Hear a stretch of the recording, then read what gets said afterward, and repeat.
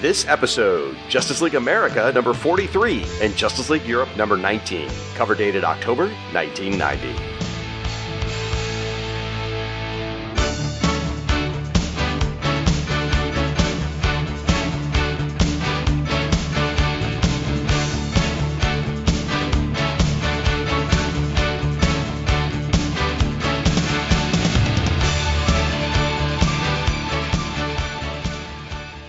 Hello, and welcome to the 43rd episode of Justice League International Bwahaha Podcast, a proud member of the Fire and Water Podcast Network. My name's Eardable Shag, and I'm your host, but I'm not flying solo. Every single episode, we're going to feature two different guest hosts. We'll chat with my second co-host in a little while, but for now, my first co-host today reached out to me way back in 2016 for advice on how to launch a podcast. We had this really great dialogue. We were going back and forth talking about it. He's a great guy, and he really put together a very intelligent plan for a phenomenal show, which was then very quickly stolen right out from under him by those pesky Aldrich boys. Folks, please help me welcome the founder of the Longbox Crusade, Mr. Pat Sampson. Welcome to the New York Embassy, Pat. Thanks for being here, buddy. How you doing? Hey, Shag. I'm doing great. It's great to be here in this embassy. I didn't know if can I get my taxi paid for or something like that? Do you validate? We don't validate here, Pat. Don't even bring that kind of crap around here, man. Jeez, I mean, we invited you on as a guest. There's certain expectations. Don't let down the whole crusade, all right? Yeah, well, Jared said it was nice and posh here, and I would get everything I wanted, some crystal water that I wanted, things like that. And this may come as a shock to you after podcasting with the man for as many years. Jared lies. Jared lies. Oh. Speaking of your network, I was going back and looking at some of that communication from 2016 when we chatted all that time ago. So how's the Impact Crusade podcast going for you? Oh, you got to bring up that. Man, I tried to delete all that. And, you dream big. And sometimes those dreams, they just don't happen or they get rerouted a different way. But someday, Shag, I will get back to the Impact Crusade podcast. Just need time and some special guests to be with me. So if anybody's listening. I love me some Impact. And I can't possibly imagine ever biting off more than I could chew. Yeah. For example, the Ultraverse Podcast Network, or in fact saying that this show would only take me 5 years, which is now going to take 8, by the way. So ooh, wow.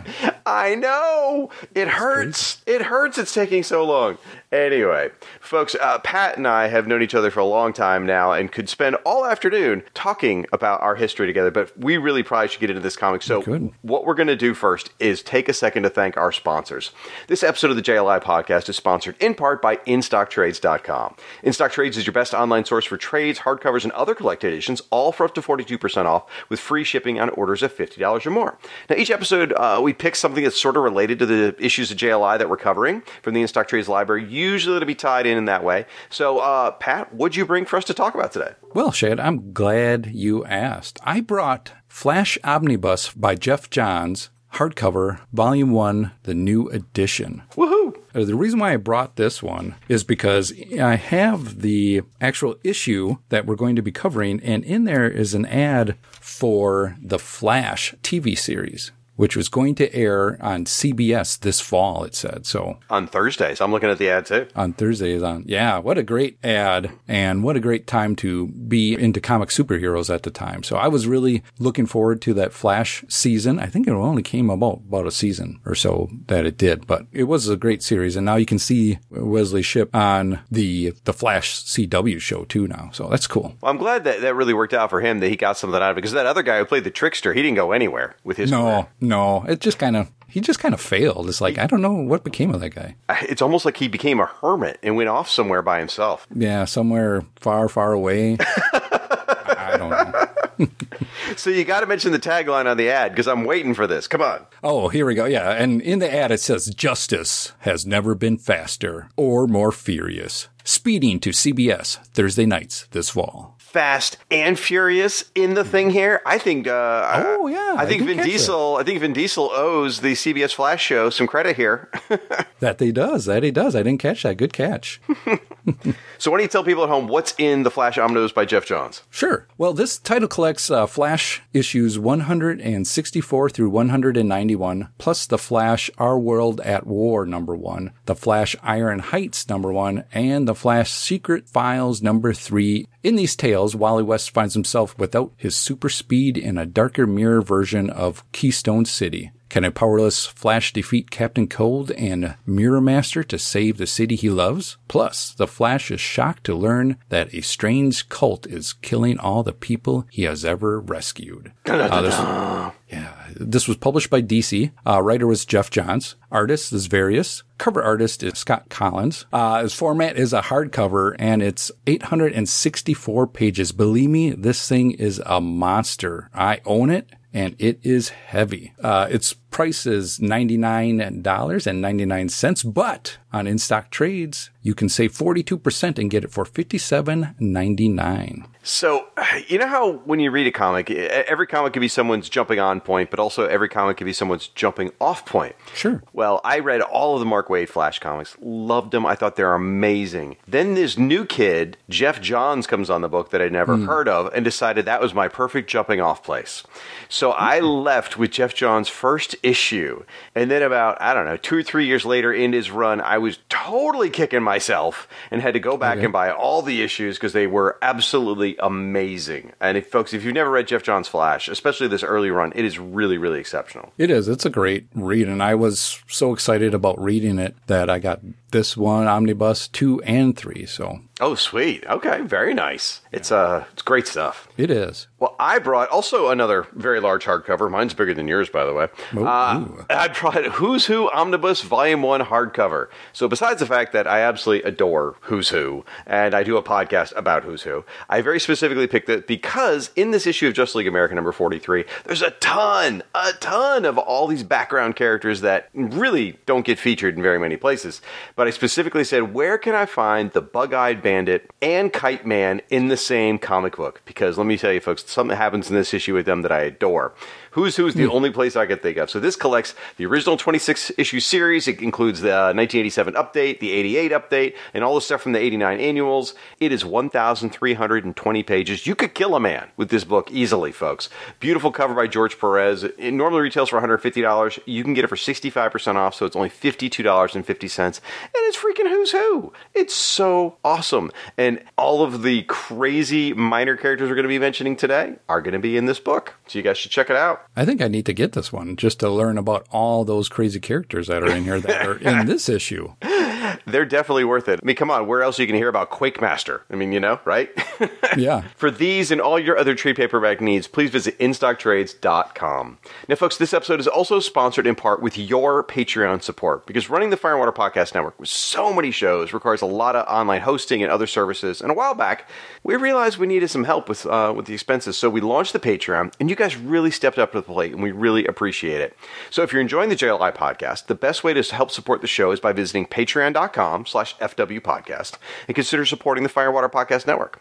And at certain tiers, you'll get mentioned on the show of your choice, just like these folks who asked to be recognized on the JLI podcast. So our thanks to Bill Beer, Chris Lewis, David Ace Gutierrez, DC Dave, Devin Clancy, George Van Note, Gord Tolton, John Ross Haynes, Kevin Wetter, Mark Baker Wright, Martin Gray, Matt Ev, Maxwell Traver, Michael Crouch, Mike Zumkowski, Patrick McMullen, Roger Preeb, Rody Castillo, Sean Ross, and Tim Price. Thanks to all of you folks. And again, please visit our Patreon at patreon.com/FWPodcasts. Now, as I say every episode, folks, get out on the social media. Use our hashtag #FWPodcast. You can find the show at JLI Podcast on Facebook and Twitter. This is all about building the online community of fans around the show, mainly to support the comics, not the show, but support these comics because they're wonderful, and we want DC to hear how much we love them. So, Pat, I got to ask you, man, what is your origin story with the JLI? How'd you find it? What made you fall in love? Where did this passion in your heart come from, sir? Well, allow me to kind of give you a little bit of a background on this. So, Shag, if you don't mind, if you could just hold this can of wax that I have that I kind of brought for your car here. I'll kind of get into the background on this. So, Biff, I said 2 coats of wax. Oh, yes, Mr. Shake. Yes, Mr. Shake. I'll get to that. No problem. So back in the 90s, I didn't collect a lot of the series. I would only collect about Batman. Yes, that was my Batman phase back then. Green Lantern, Superman, and some other DC titles at the time.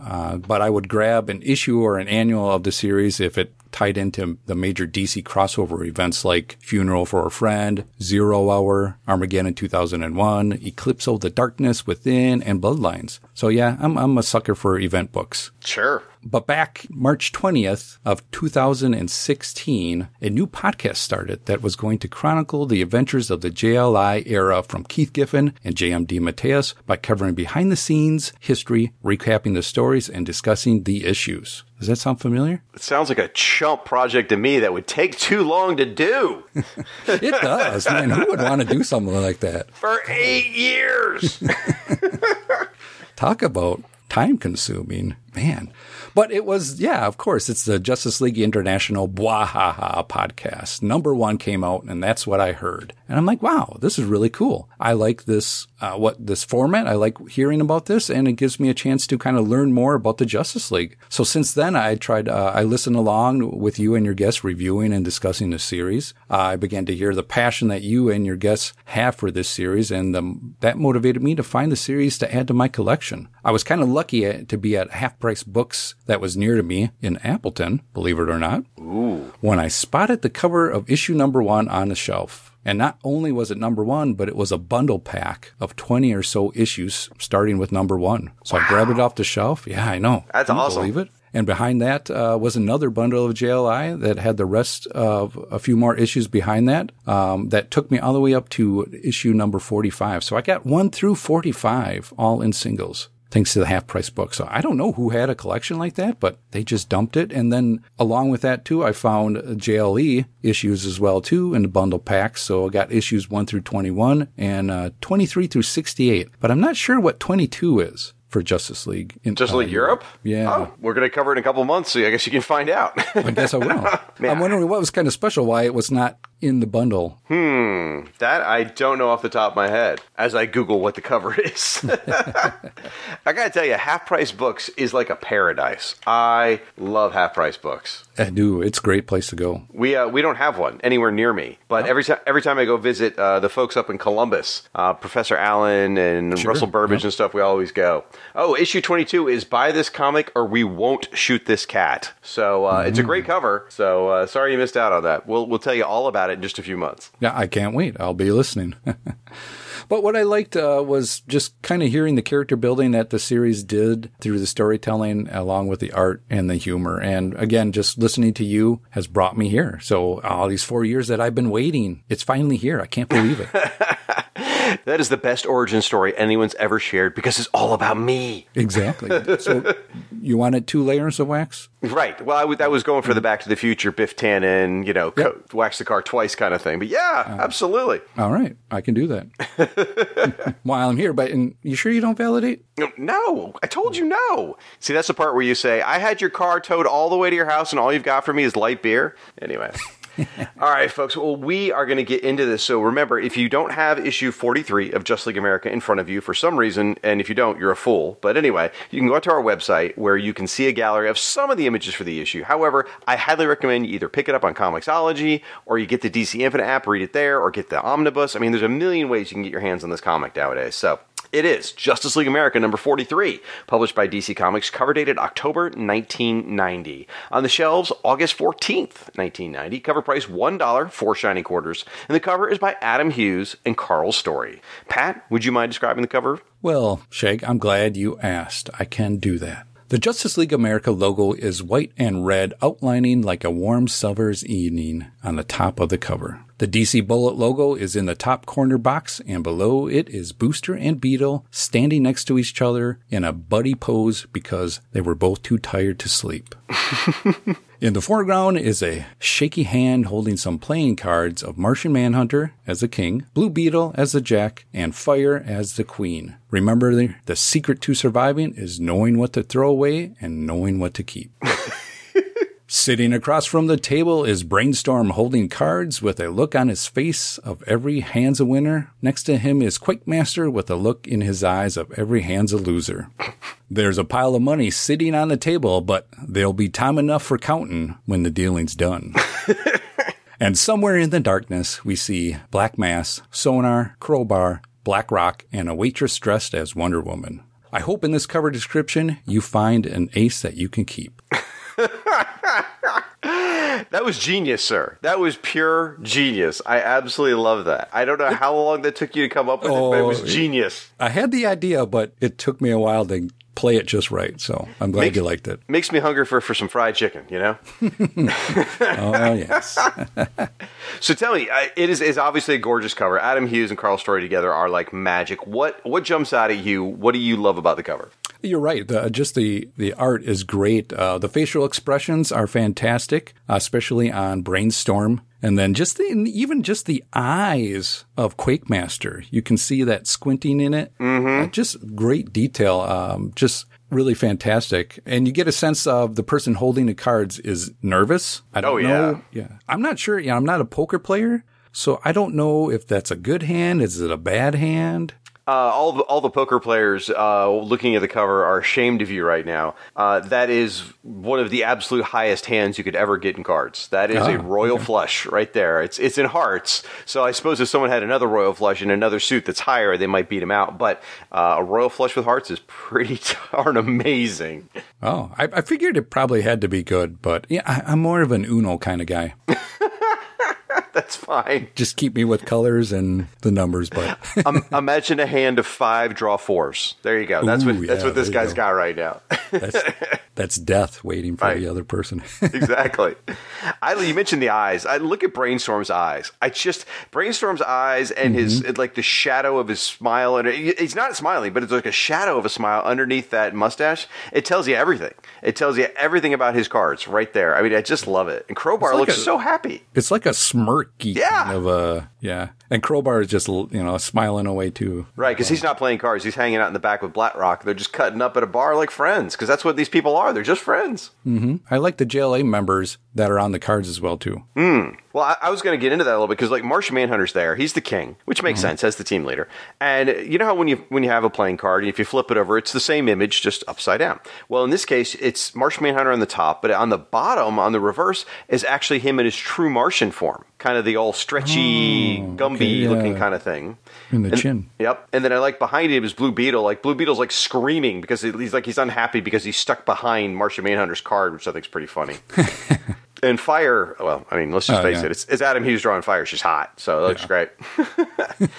Now, here's something. In all fairness, I did not notice this. I saw this on a website and jumped out, so I had to mention it. So I'm not taking claim for noticing this. But look at the Wonder Woman waitress, right? Yes. Behind her, to her right, or our right, is a silhouette of a character from the manga Appleseed, which is so bizarre. I mean, I know Adam Hughes loved other independent comics and loved to throw references when he could, but like I used to work in a comic shop during this period, so I remember we sold the Appleseed comics and stuff like that. Okay. So it's like, what an interesting, bizarre sort of character to throw in there. So just a way to go, Adam. Yeah, definitely. Do you know who's in between Sonar and Crowbar? The only...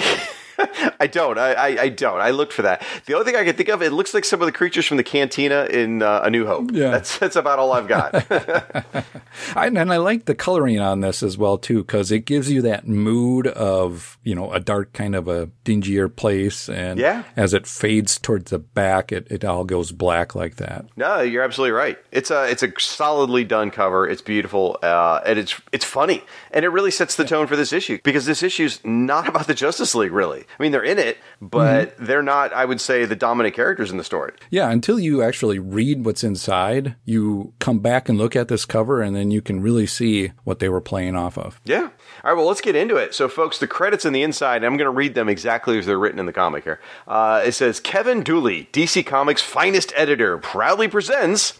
Plot by Keith Giffen, script by J.M. DeMatteis, penciler Adam Hughes, inker Jose Marzan Jr., letterer Bob Lepine, colorist Gene D'Angelo, editor Andy Helfer. And then it says in parentheses at the bottom, there, Kevin, isn't that better than a raise? They were always giving Kevin a hard time. So pretty fun. I like that. I was kind of wondering what they were doing with Kevin there. Yeah, they're always giving him a hard time in these stories. So the issue itself is called If You Play Your Cards Right. And why don't you start us off, Pat, with the first half of the summary? All right. The issue opens with Green Lantern's villain called Sonar robbing a bank. Sonar has finally wised up and realized that when he tries to conquer the world, he always is defeated by superheroes. So instead, he's going to think smaller and just rob banks and get rich. Well, who wouldn't want that plan? His plan would have worked too, but if it weren't for those meddling Justice Leaguers, turns out that Sonar tripped a silent alarm and now he's facing Martian Manhunter, Fire, Orion, and Light Ray. The League's overconfidence and lack of teamwork end up being their downfall. Sonar's sonic gun injures the League members and endangers a ton of innocent bystanders with shattering glass from several skyscrapers raining down on the innocents. Fire melts the glass into a giant solid mass, while Orion tries to catch the chunk of glass before it crashes the pedestrians. While they save the citizens, Fire incinerates the stolen bank money, and the whole affair is a bit of a disaster for the League. Meanwhile, an injured Sonar makes his gateway on foot. Sonar is spotted by an out-of-work reporter named Wally Tortellini. Back in JLA number 38, Wally wrote the rejected expose on the JLI for Spy magazine. Since then, his career has been on the skids. Wally decides to help Sonar escape in hopes of collecting more info on the League to help sell his story to a publisher. Back at the Justice League embassy, Blue Beetle is reduced to tears, laughing at his teammates' failures against such a minor foe. And the mocking Orion does not greatly appreciate. Guy Gardner supports Orion threatening Blue Beetle, but even Orion can't stand Guy. And who doesn't? Right. I'll take it from here. So Sonar is thankful for Wally Tortellini's help and asks how he can repay him. Well, Wally wants to interview supervillains to get their side of the story, thinking that'll help sell an article. Sonar takes them to the Dark Side Bar, which is a safe haven for the low-leveled costume villain. Inside the place, it's packed with low-rent supervillains. We're talking bottom of the barrel, the kind of who's who entries you just skip right over. People like Brainstorm, Calendar Man, Calculator, Quake Master, Bug-Eyed Bandit, Kite Man, Black Mass, Crowbar, Blackrock, and Cavalier. Yeah, we're not talking the Legion of Doom here, folks. There's even a couple made up just for this issue, like Mr. Micro and some chump called Moish, I guess is how you say it, Moish. I was confused there too. Yeah, which is even weirder because his chest emblem is not an M. It's the Superman shield with the letter G inside of it. I don't really get it. And then, beating Kingdom Come by several years, the waitresses in this bar are all dressed like superheroines, like Wonder Woman and Phantom Lady. Now, Wally finds himself in a game of poker against several supervillains, as represented on the cover. The card game gets pretty intense, and the stakes keep getting raised to the point where the villains all bet their super equipment, and Wally bets his notebook full of Justice League secrets. Now, meanwhile, while all this is going on, in the background are Kite Man and Bug-Eyed Bandit rolling around on the floor in a knockdown, drag-out fist fight. Apparently, the argument is whether Kite Man beat up Superman or not.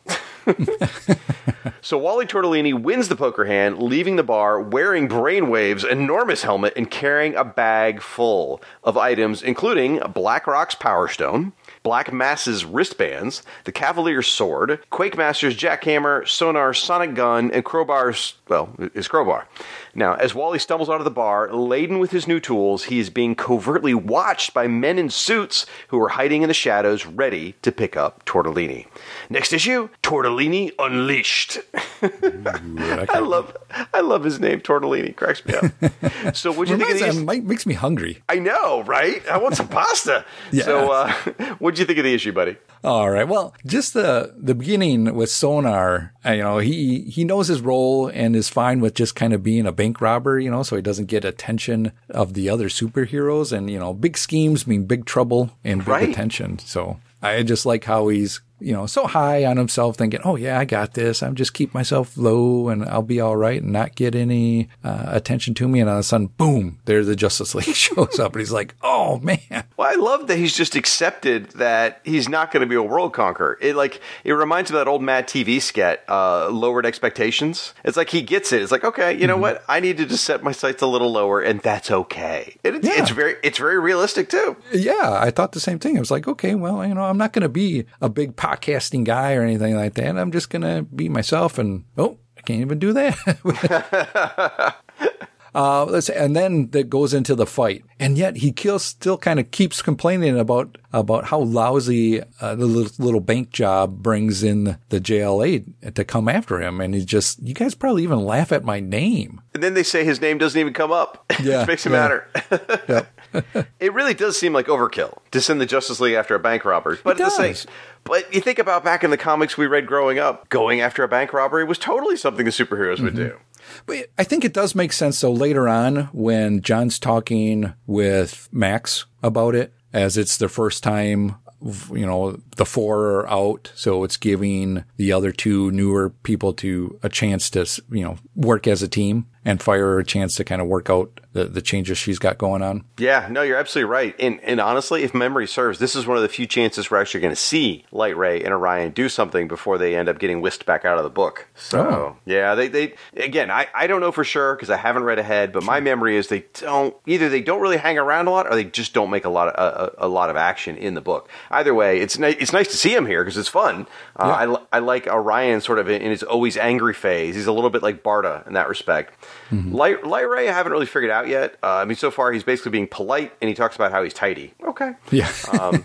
But it was interesting to see how powerful Sonar was, that he was able to take them all down. I mean, he is a joke, but at the same time, I was like, well, I guess if he gave Hal Jordan a run for his money over and over and over, I guess he had to be kind of powerful. He had to be somewhat, you know, at least he had to go toe-and-toe with Hal. Right. And to see him just kind of take out Orion like that with, well, I've never tried that in this setting. Boom. Right.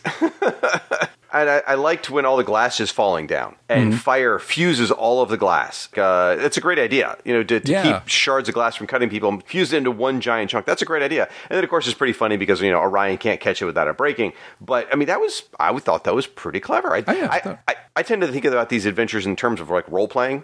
And so I'm like, okay, that's a great idea from the player kind of thing. Yeah, no, that's a great way of actually looking at this kind of a series. Is it's really about a role-playing team, and now they got some new players on, and okay, what's the silliest kind of funnest thing I can do to, instead of just a normal, I just disintegrate it all, or I do something like that. That's a fun way of thinking about it. Well, it is very much like role-playing, because, I mean, basically, when you're sitting around role-playing with your friends, your goal is to beat the bad guys and make your friends around the table laugh. I mean, those are pretty much the things you're trying to do in role-playing.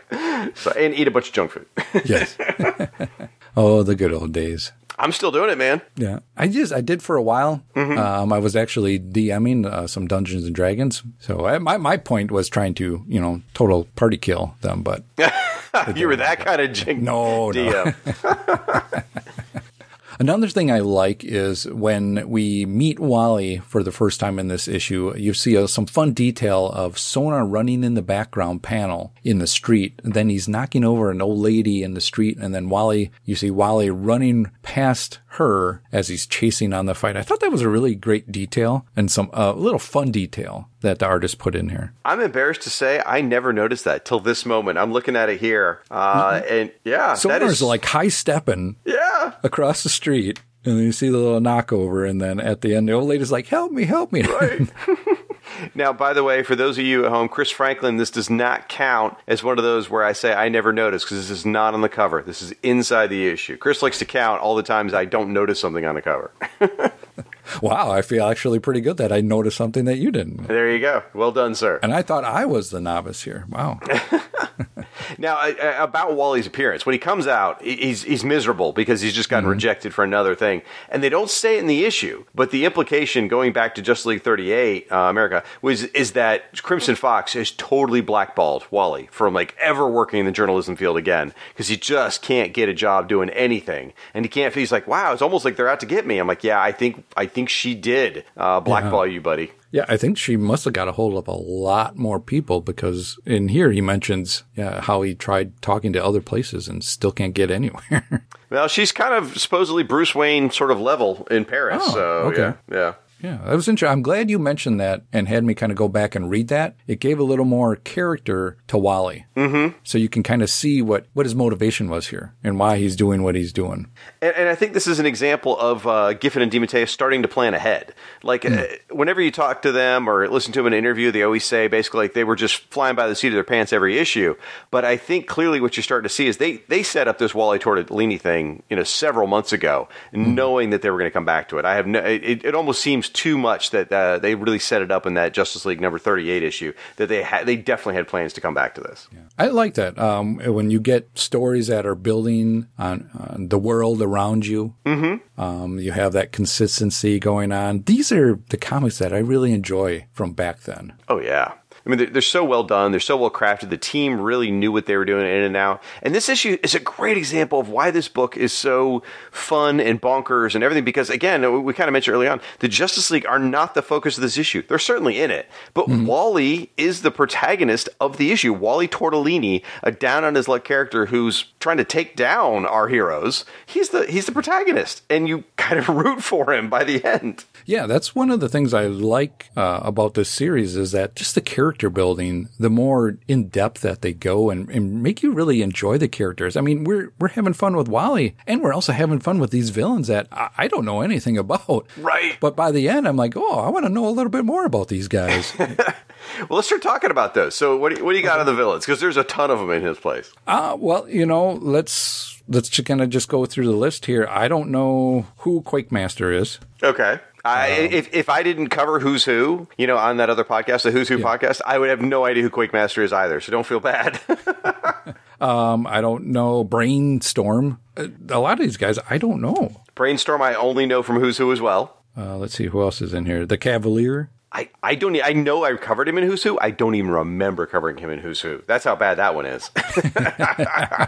The Calculator and Calendar Man, they're talking to each other, which I love. I remembered them just because they were so bizarre and they shared a page entry. They actually, in Who's Who, they actually shared a page. It was like a half split, one above, one below. Okay. Yeah. Oh, so maybe that's a good callback then. And then Crowbar and Black Mass, I knew because they were both part of the cadre who were villains that fought the Justice League Detroit. So I knew them. That was exciting for me to be like, oh, I know those guys.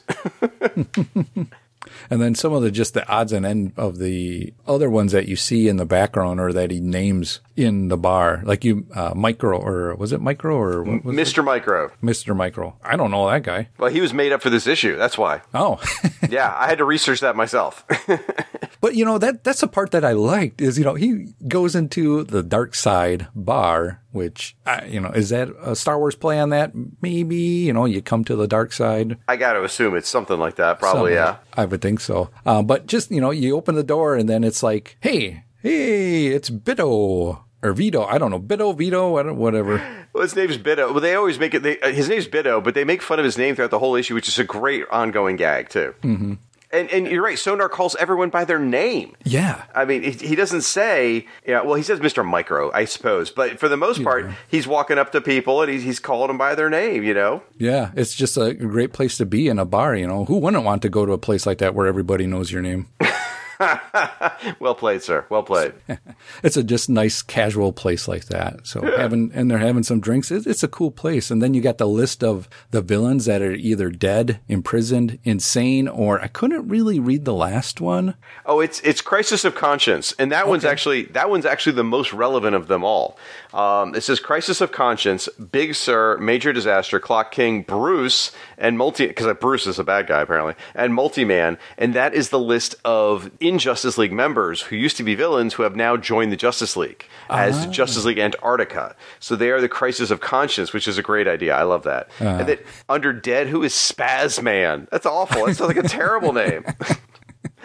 Oh man! So a couple of things too. Like I love Crowbar is just gossiping when we walk in. We hear him. He's saying, he's talking about Batman and Catwoman, and he's implying that Batman and Catwoman have been getting it on for years, and he thought everyone knew. And he's like surprised that Black Mass had no idea. And then Brainwave keeps losing his crap, yelling at him, saying, "Are we going to play cards or not?" And all Brainwave wants is to win back his $45. I know, right? It's like, how down and out are these guys? Well, that's the other interesting thing, too. Because, like, Sonar says, he goes over, as they're walking to the table, he says these guys are interesting. Outside, he said some of these guys are so brilliant that they turn to crime just to challenge themselves. And then that's when I looked in the Who's Who entry. Specifically, as I got ready here, I'm like, okay, let's look these guys up. BlackRock, he was the chief research scientist for a television company, or maybe it was a radio. It was United Broadcasting Company, whatever that was. Black Mass is a physicist from MIT. Brainstorm is a brilliant scientist. Quakemaster was a renowned architect and builder. I mean, all of these are really successful guys. Cavalier's not a genius, but he is a wealthy collector. And Crowbar, he's just a punk. But, like, all these other characters, like, are legitimately genius level guys, which is fascinating. I love that they picked up on that. I think that's really cool. And then just to see that, like Sonar said, they're a little crazy though. They've gone over the edge, and you can definitely tell that they aren't playing with the full deck. Right. And again, it's. I think part of it is living in the bottom of the barrel. I mean, you get beat every time you go out there. You've tried to make a living of beating the good guys, and it's just never working out. So eventually, you just kind of lose your marbles. But why not hang out at a nice place? Exactly. As the dark side. Yeah. All together. So, questions for you. Quakemaster, why does he have a T on his forehead? I don't know. The only thing I can think of, maybe, is it like his jackhammer symbol? That is the only. That's a great guess. That's the only guess I've got as well. As instead, it looks like the Titan's Tower. Really, yeah. Is what it looks like. I was thinking the same thing. I'm like, that is weird. Shouldn't I see like a Q or something on his head? Hey, he's got a Q on the chest, if I remember correctly. But I even went back and checked the Who's Who episode we did on it, and I was wondering about the T back then too. I have no clue. But man, Adam Hughes' art in this thing, oh yeah, unbelievable. I think just his layouts, again, and the facial expressions that he puts in here throughout just pulls you into the story. Yeah. If you could pick a page in this of the art, for me, I would pick the silent 9-panel page of each player around the table. Just to have, and I'd love to have him kind of sign that. Oh, it's a gorgeous piece. Yeah, you're right, because you got Sonar just sweating bullets, right? You can't tell anything on Blackrock because he's got the mask on, but Brainwave, like his eyes look so dark and just hooded, and just looks, he looks super intense. Yep. Yeah. Crowbar looks drunk. Cavalier really looks deep in thought. I mean, really trying to figure out how to make this work. Black Mask knows he's holding crap. Quakemaster's got a pretty good poker face on. And then Tortellini, he's like, I have got this. And he's the only one you can see a pile of money in front of, too, by the way. Yeah. He knows he's got this, which is funny because earlier he said, well, I'm not very good at cards. And then everyone's like, great, come on. And then, Wally's cleaning up, which is a great gag always. Yeah, him just going all in at the end here. And all the villains start throwing in their different power items. And Sonar's like, well, I don't got anything. And then Quakemaster's like, I'm out, because he didn't seem to have any good cards. And then Sonar gets him to throw in his jackhammer. Right. He calls him Bob, of course. Yeah. He's his name's Bob. He's Bob the Builder. I didn't think about that. Oh. Anyway. But yeah, he makes him put in his jackhammer. What a dick move as a friend. Yeah, but the guy does it. So you can tell that there's like, okay, yeah, I'll help you, buddy, out. So so funny. It's fun. It's such a great character moments in here on the villain side. It's just, I really enjoyed reading this, so it's awesome to read. It's super fun, and you're right about Adam Hughes' art, especially, like you said, those 9-panel pages. I mean, it's absolutely beautiful. The sad part is that Adam Hughes has been gone for a few issues, so it's nice to have him back. But this is next issue is actually going to be his last issue as regular penciler, which is really sad. So we're just sucking up every panel we can right now and just really enjoying it. And in the weeds a little bit here, like I love his art. Now Jose Marzan is his inker on this issue, but it does make me kind of miss Art Nichols. Marzan's still great. I mean, everything looks great, but he brings out a lot of the darker inking, a lot of the shadows, and maybe that works because it's a dark side bar. I don't know. Yeah. For my money, I like Art Nichols on Adam Hughes or Carl Story. I think both of those guys really look great. I do think you're right. The heavier inking that is on this kind of fits it, though, especially in the bar area. You get that dark, seedy kind of background going on. Yeah. I got one more thing about the bar, but before I say that, I want to mention over on page 12, we see Orion. He's ticked off. He's storming away from Guy Gardner because Guy's really ticked him off. Mm-hmm. And you see his costume is colored exactly the same as Superman's. Like when he's got all his gear off, it's got the same colors as Superman, which blew my mind. I didn't notice that. Now, wow, I just see that now too. I didn't think about that. Yeah, it's the blue suit. It's the blue bodysuit, the red trunks, the red boots, the yellow belt, the whole thing. I mean, it looks identical. Which he is kind of like a Superman-esque level character, but the attitude. He was rocking the mullet before Superman was. Maybe Superman's just trying to copy Orion. Maybe that's it. Could be. So my last note here on the bar I wanted to talk about was this character Moish. Moish. So bizarre. It's a character that was created for this issue. He looks very weird. He's got on like giant earphones and like really cheap looking goggles. And again, his chest symbol is a G inside the Superman S shield. So it's not an S, but it's a G instead. Even though his name is Moish, it's a G. So maybe Moish is his real name. I don't know. know. His supervillain name starts with a G. I don't know. I looked it up. Moish comes from the Hebrew, and it means Moses. So I don't know, maybe it's some kind of inside joke with DeMatteis and Giffen. Okay. I don't know. But to go further, so he's got the G. Then the bottom half's all in drag. He's got on a skirt. He's got on fishnets. He's got on women's shoes. And he's talking with a British accent. I mean, it's so bizarre because it's like, why go to the effort to create this character with a lot of, well, maybe it's just for fun, but a lot of, you feel there's backstory here. And he's in like, I don't know, 2 panels, and that's it. But it feels like there's so much to him. Like, I would expect to see him in other comics. I guess I didn't really look at the bottom half of him in that conversation until you just said it now. Yeah. It's such an interesting amount of stuff to put together. And again, with the accent and everything, and for a complete throwaway character. And then he asked if you're going to create the movie, he wants to have Tom Selleck play him. Right. I know. Like, what? Yeah, maybe a younger Tom Selleck, but... With the mustache, preferably. Yes. So here's the crazy thing, right? So Moish is in basically 2 panels here, right? And then he does appear in the next issue, but I think it's just in the background. So really, nothing, really. So and that's it. He doesn't appear again until, believe it or not, just a couple months ago.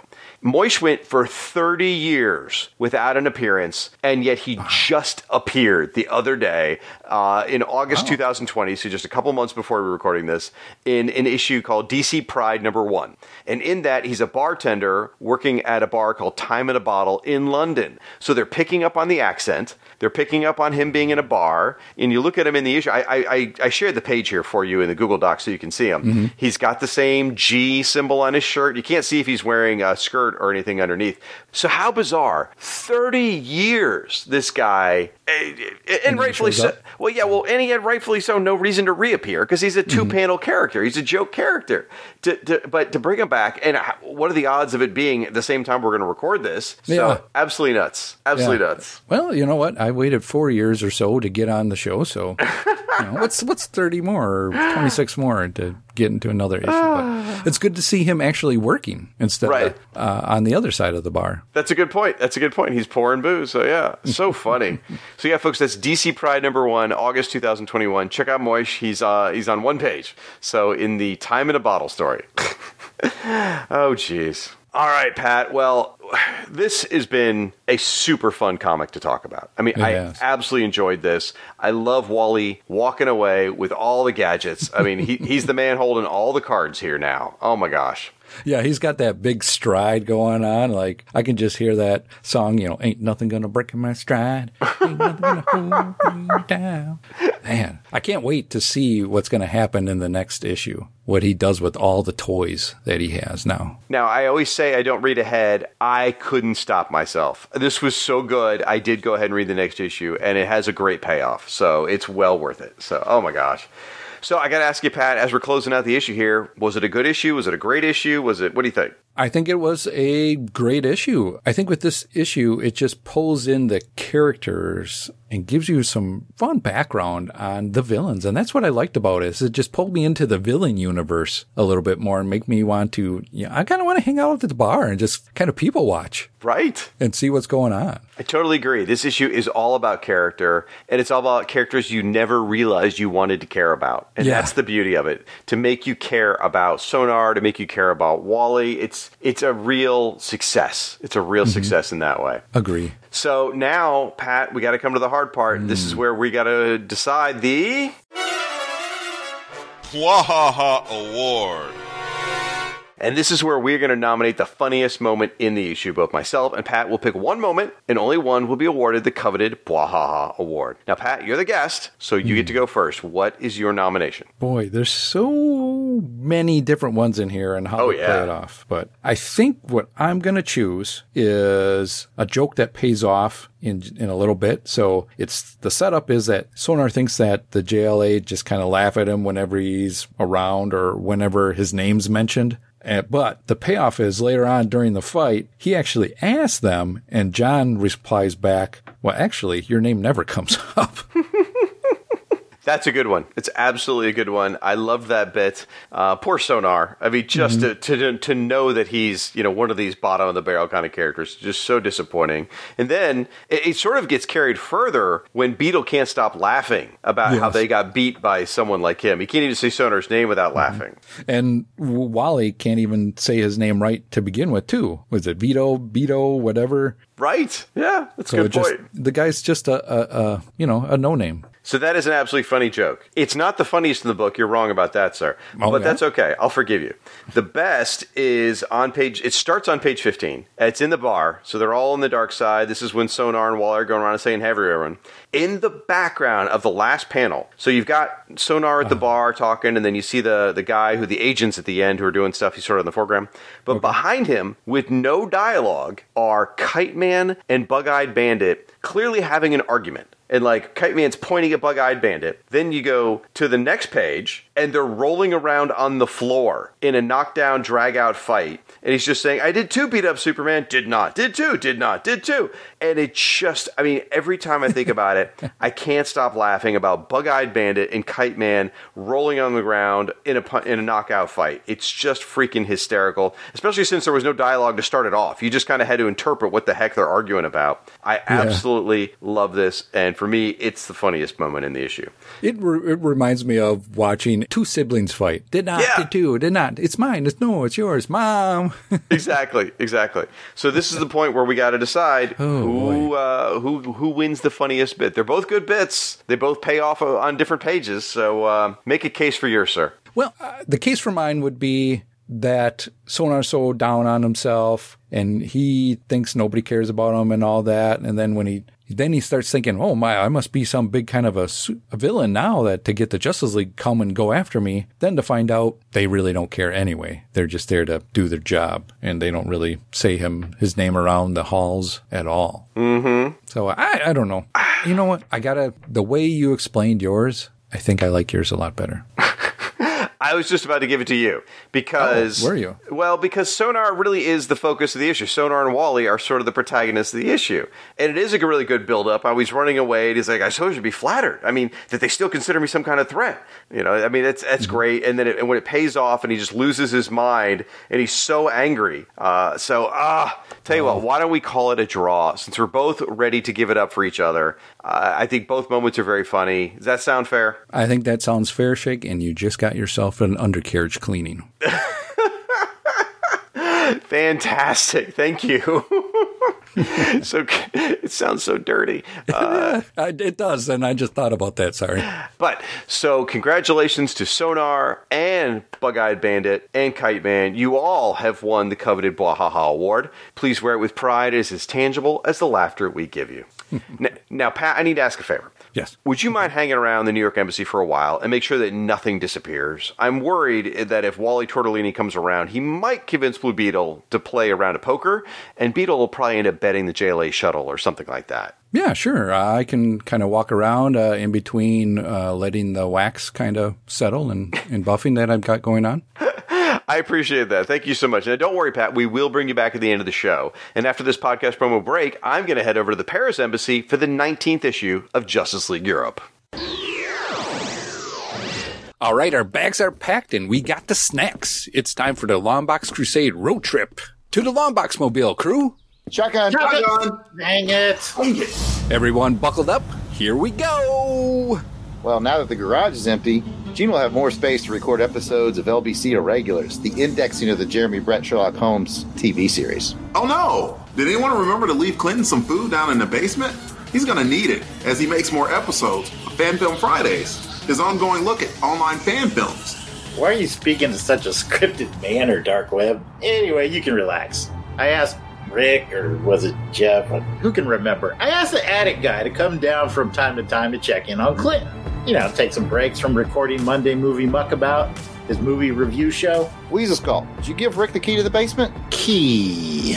Sounds like LBC headquarters is in good hands, Death Probe. Right you are, Cristados. Oh, Pat, can we stop off at KB Toy Store? I want to pick up some Transformers and G.I. Joes. They remind me of Transformers Chronicles and G.I. Joe Chronicles. Our show's going through the Marvel run of Transformers comics and the Devil's Due run of Joe comics. Well, while you guys are doing that, we can also stop by a Blockbuster video and get some tapes to watch for Action Film Face Off. That's the show where we discuss 2 action films and have them duke it out to see which one is the episode champion. Is that VHS or beta? Either one's fine. We've got a lot of stops to make, but if we can, let's squeeze in the Walden books and score some comics for us to talk about on Crusader Chronicles, the show where we move chronologically through the Amazing Spider-Man comics and include a bonus issue from the same release date as the Spidey we're covering. I will definitely keep an eye out for our Walden books. It'll come in handy for the pure Longbox Crusade episodes, our time capsule show where we take a deep dive into a randomly selected comic and talk about news, music, and movies and ads that were popular when the books were released. I'll also be on the lookout for our electronic boutique, EB if you guys don't know the lingo back then, so we can get some more comic-related video games for us to discuss on Comics to Council Crusade. Good thinking. If time permits, let's hit Circuit City. I need more positrons for our Pop Culture Posicast show, the one where we find all the good stuff in pop culture that others seem to poo-poo. Positrons? Shut up and go with it. These old-timey, out-of-business store jokes doing anything for you folks? Well, if you like old-timey stuff, we also offer Saturday Matinee Theater, our look back at old TV shows, serials, and films that have kind of been forgotten. I think that about covers it. We definitely want to be your road trip crew, folks. Whether it's your commute to work or a road trip of your own, why not pass the time with us, your friends at the Longbox Crusade? Once again, that's Longbox Crusade, available on all your finer podcatchers. Good job, team. I'm getting hungry. Pat, stop at the next Kenny Rogers Roasters that you see. Or Bennigan's. Burger Chef!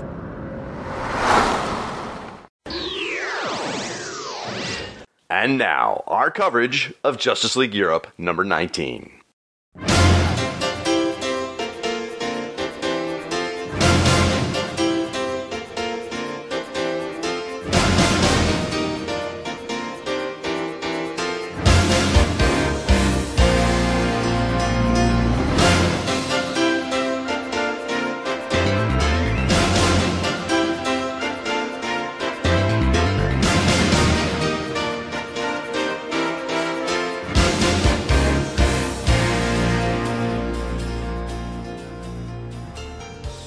We're back from break, and I'm here with my second co-host for this episode. My second guest is a published kid-lit author.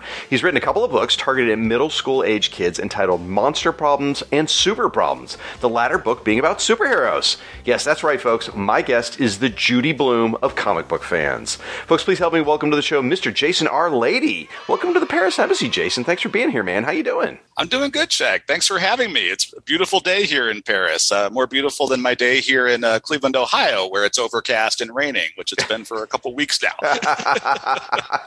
Yeah, that comes with this time of year, unfortunately. I'm sorry to hear that. Well, we had a beautiful day here yesterday. We went to the beach, and it was gorgeous. I mean, a little bit chilly, but still, it was absolutely beautiful here. So take that, Ohio boy. Yeah, I hear that you were celebrating a special occasion, right? I believe it might have been your wife's birthday yesterday, you told me?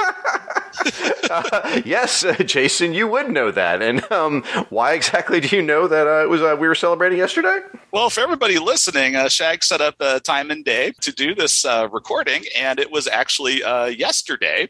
And then a few days later, he contacts me. The sheepishness is like bleeding through the Facebook message, saying, "Oh, it's my wife's birthday. I should have scheduled it on my wife's birthday. Can we do it on Sunday instead?" And, luckily I have no life, so I have nothing else to do. I just spend my days sitting around staring at the wall. So I was like, sure, why not? But I told Shag that, you're in good company because I've had similar things happen to me. I am known to this day as the guy among my friends who made plans on our anniversary, my wife and mine's anniversary, not once, but twice. Oh, dude. Twice. Yeah, I know, right? Rookie move. And this is years into my marriage where, you should have that locked in, like when your anniversary is. So, yeah, I made plans with my buddy Ryan the one time and went home and said, I'm hanging out with Ryan on Wednesday. And my wife's like, no, you're not. I'm like, why not? She's like, well, what date is that? I'm like, June 19th. Oh. So, Shag, if you're a terrible husband, so am I. We can form a support group. Just a little tip for you, and that story you shared, it's never a good idea to hang out with a guy named Ryan. I've tried it. It didn't end well. So Very true. Look at where things are now. Yeah. Exactly. Now, in my my defense, technically yesterday was not my wife's birthday. It's just the day we were supposed to celebrate it. Either way, I screwed up pretty bad. So thank you for being so accommodating. I appreciate it. Oh, no problem. Like I said, I have nothing else to do, other than go on podcasts once every few years. So, So let me ask you here. When you say you're sitting around the house with nothing to do, which, by the way, you should probably be writing books, but anyway, and you're thinking back and waxing back to your love of the JLI, how did all that get started? Where did you fall in love with the JLI? What's your origin story with the book?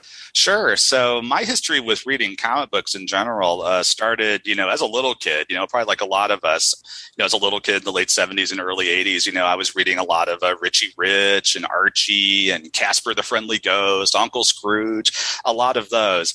And so definitely had a lot of kind of comic book stuff in my DNA, right from the get-go.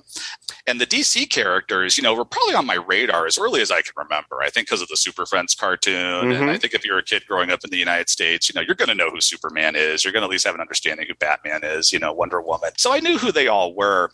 When I got into superhero comics was actually over in Germany, believe it or not. My dad was a service member. He was in the U.S. Army for 33 years. And when I was a kid, he was stationed in Germany. My family lived over there with him. And there was a family that we knew who collected comics. They were friends with my family. They had a daughter that was about my sister's age. And they had stacks and stacks of X-Men and Avengers. And you can kind of see where this is going. They were Marvel people. They were people who liked Marvel comics. So we'd go visit them, spend the night. And, I was this little kid and I got into that. I love these comics. And then my Aunt Ruthie came over from the States and visited us one year while we were over there. And she brought a stack of comics just randomly to me. And one of them was an issue of Amazing Spider-Man, Amazing Spider-Man 280. I remember that to this day. I still have it, in fact. And that got me hooked on Spider-Man. So with the X-Men, the Avengers influence over from those friends I mentioned, and then my aunt bringing me the Spider-Man comics, we were hooked on Marvel comics. There was no escape. We were like fish on a hook for sure. So the extremists are right up your alley, then. Yeah, absolutely. Yep. I get where they're coming from. Yeah. Yep. Saw those Marvel homages very early on. In fact, I think my dad noticed it. Oh, wow. Okay. Yeah, before I did. So over there, they used to have on the military bases in Japan and Germany and overseas, these bookstores called the Stars and Stripes. And they were there for, Americans and that lived over there. And, they had books and newspapers and magazines, but they also had a big comic book section. And so we would drop by our local Stars and Stripes bookstore. They had all the comic books in the back right-hand corner. And they had a big Marvel section and a big DC section. So we'd go and get our Marvels, and as you can imagine, our comic book budget, in the late to mid 80s was really being taken up by all this Marvel stuff because you couldn't just buy Avengers. You also had to get West Coast Avengers. You couldn't just buy X-Men. You had to get X-Factor and New Mutants. You couldn't just get Amazing Spider-Man. You also had to get Spectacular Spider-Man. Exactly. So we're picking up all those comics, but I would kind of look over at the DC section sometime and be, sometimes and be like, I don't know who some of these characters are. Like I know who Batman is and Wonder Woman and stuff, but who's Blue Beetle? Who's Booster Gold? Who's Captain Atom? They looked really cool and they had cool names. And I was really intrigued, but, there wasn't really a budget, for buying any more comics at that point. We moved back to the States, and that's when we discovered the glory of the local comic shop. My dad was stationed at Fort Knox, Kentucky, and a little town outside of Fort Knox, Radcliffe, Kentucky, there was a little store that unfortunately is no longer in existence, Comics to Go. Proprietor was a man named Kevin Hill. Kevin, if you're listening to this, hello out there. And he was our guy. He would pull our comics for us, and we had these really cool Saturday mornings. My dad was a soldier, so he would get up at 4 a.m. or so and like clean the house and do all this stuff, and he would get me up and we would go run errands together. And he always had this big list he was going through, and the last stop, as far as all the errands we were running, was to go buy Comics to go to our comic book store and pick up our comics and talk. We always hang around and talk to the proprietor, Kevin Hill, and got to know him. Really nice guy, and he recommended Justice League International to us. Nice. And yeah, so he was kind of the guy who got us into it. We were like, oh, we don't know. And so he gave us this little kind of a pamphlet kind of comic that was like a free thing you could pick up that had like previews of upcoming trade paperbacks. Mm-hmm. And the preview in there that really got our attention, and the reason why he gave it to us was for Justice League A New Beginning, the trade paperback that came out, probably the first one that collected any JLI, the first 7 issues, right? And the pages they previewed in there were the infamous One Punch. Guy Gardner gets knocked out by Batman. And we were just cracking up reading this. Like, this just looks hilarious. And I remember my mom looked at it. My sister looked at it. They also read the comics, too, that we brought home. And they thought it looked funny, too. So I had a Walden Books gift certificate. Shout out to Walden Books. Represent. Yeah, represent the Walden. I went to our local Walden Books. I had a gift certificate I got for Christmas, and I picked up a copy of Justice League: A New Beginning and read it probably in just an hour. And we were just hooked on JLI from that point. We got JLE, we got, Justice League Quarterly, and we really got into it. And we, thanks to the local comic stores, we were able to find all the back issues. Because I think at that point, it was actually just before the Despero saga, I think, and the Extremis saga. So we were coming in at kind of an atypical point for these comics as far as the new stuff. But yeah, we went and found all those back issues, and we just loved the humor. For years afterward, we would joke about Manga Khan. We would joke about Elron and the Scarlet Skier and Mr. Nebula. Like, these just kind of became family-like jokes, That is so not the way most comic book fan families work. No, they're not. It's not the typical experience, right? But yeah, my dad and I collected together. I think that he had collected comics when he was a kid, so I think this was kind of his excuse, hey, because back then, a lot of adults didn't really advertise they did this necessarily. So yeah, it was kind of an excuse to, get back in there. And, that just became a big thing with my family. And unfortunately, he passed away 3 years ago. I'm so sorry. Yeah, no, thank you. But up until, the last few weeks even of his life, we were joking about, Manga Khan. And he loved all those characters that were like really pompous and bombastic, like Major Disaster and stuff. And, it was just a really special thing for us and brought us a lot of joy. And I could say for JLE in particular, and also Excalibur over in Marvel, those characters living in England, you really had kind of that feel of living overseas for sure in these comics. So you can kind of identify everybody around you speaking a different language. It's a different culture. So, JLE kind of had a special place in my heart because of that. But, at the beginning of the pandemic, I was bored out of my mind and I was looking for things to do. And I was like, I wonder if there's a podcast out there that covers these comics, because I had pared down my comic collection a while back, but I had kept my entire run of all these comics. So there's no way I'm getting rid of these. I'm going to keep these till I die, get buried with them like King Tut. They're going to be in my tomb with me. And, I was wondering, is there a podcast out there that goes through these comics?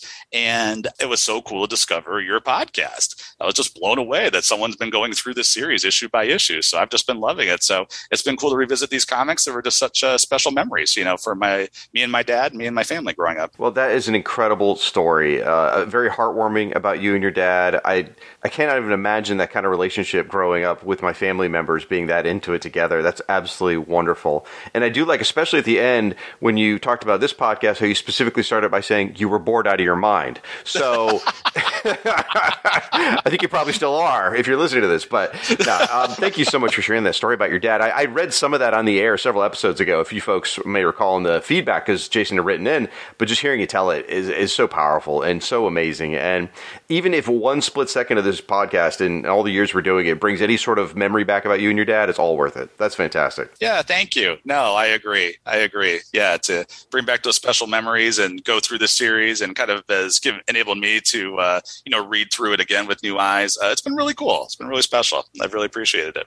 So, Jason, on top of your love of comics, you're also a published author. You're writing novels for middle-aged kids. So tell us a little bit about those. Well, I think you said middle-aged kids. I think you meant middle-grade kids. I did. I think you and I are middle-aged kids. Those are all fair distinctions.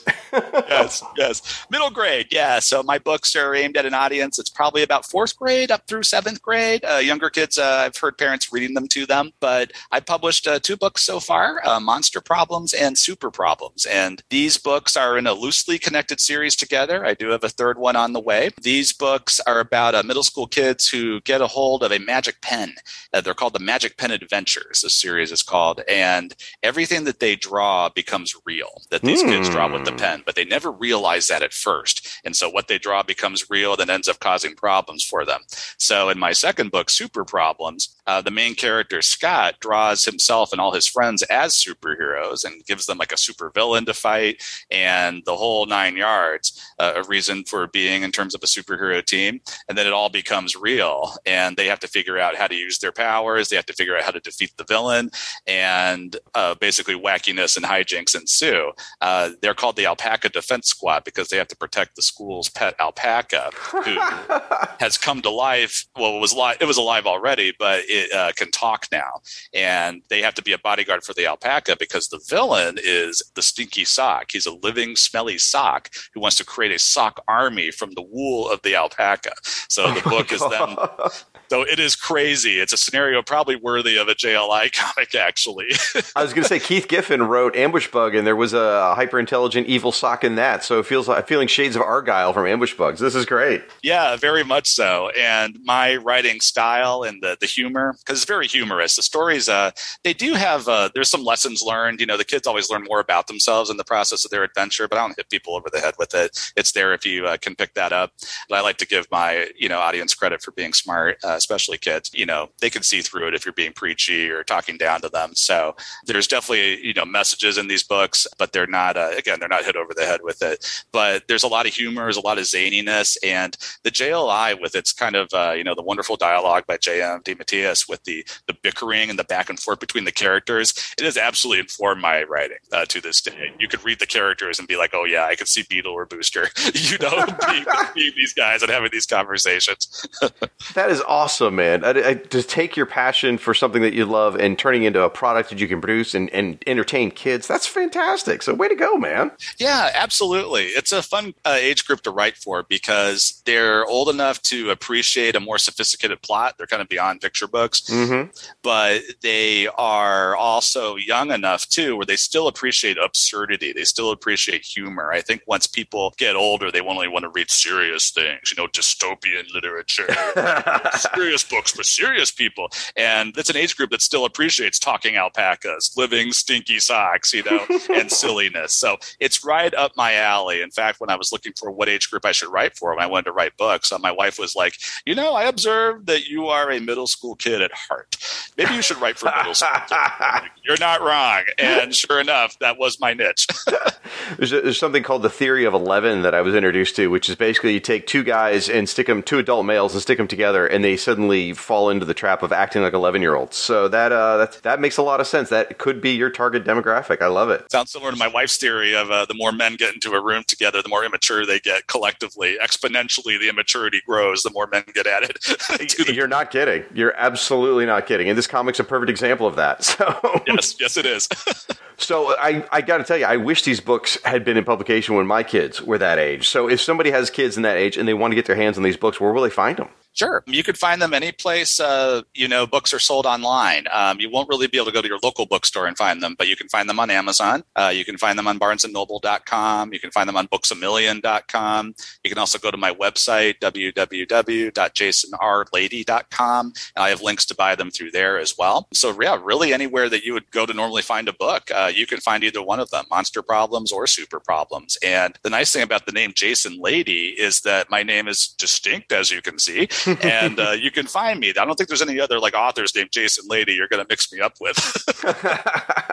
Not at all. Well, that is fantastic, and good luck with the continued efforts on these books, and I hope for all success for the third one, man. Oh, thank you very much. Yeah, I have to kind of pinch myself some days. I can't believe I have a third book coming out. It's incredible. I worked on getting published for 13 years until the first book got published. So, gosh. Wow. Right? That is some perseverance, buddy. Talk about a long grind, right? Yeah, nothing I ever do is a short sprint. It's always a long distance run, always. I wish it was over quicker, but it never is. So it's just how it is. But, it's cool to have a third book coming out. You're right. To be at this point is just amazing. I can't quite believe it some days. Well, congratulations. And speaking of being in it for the long haul, we're already pretty far into this, so we should probably talk about this comic. What do you think? I think that's a good idea. This is a JLI podcast. We should probably talk more about JLI and this issue in particular, right? Seems like a good plan to me. Maybe we should, yeah.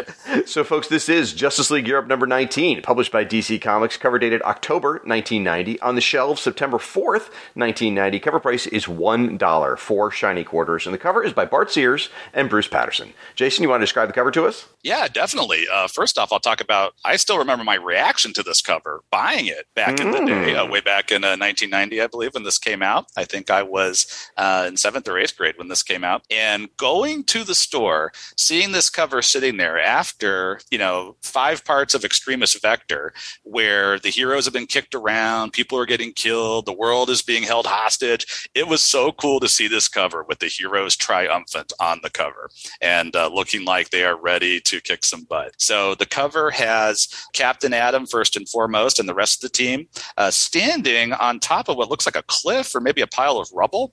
And they're kind of looking down at the extremists. The extremists are in the foreground looking up at the JLE. And it has a blue background, which makes me think of like the blue sky. After a pretty grim story, you could tell that this was going to be the moment of triumph for the heroes. They're really going to be coming back, is what the blue background kind of made me think about.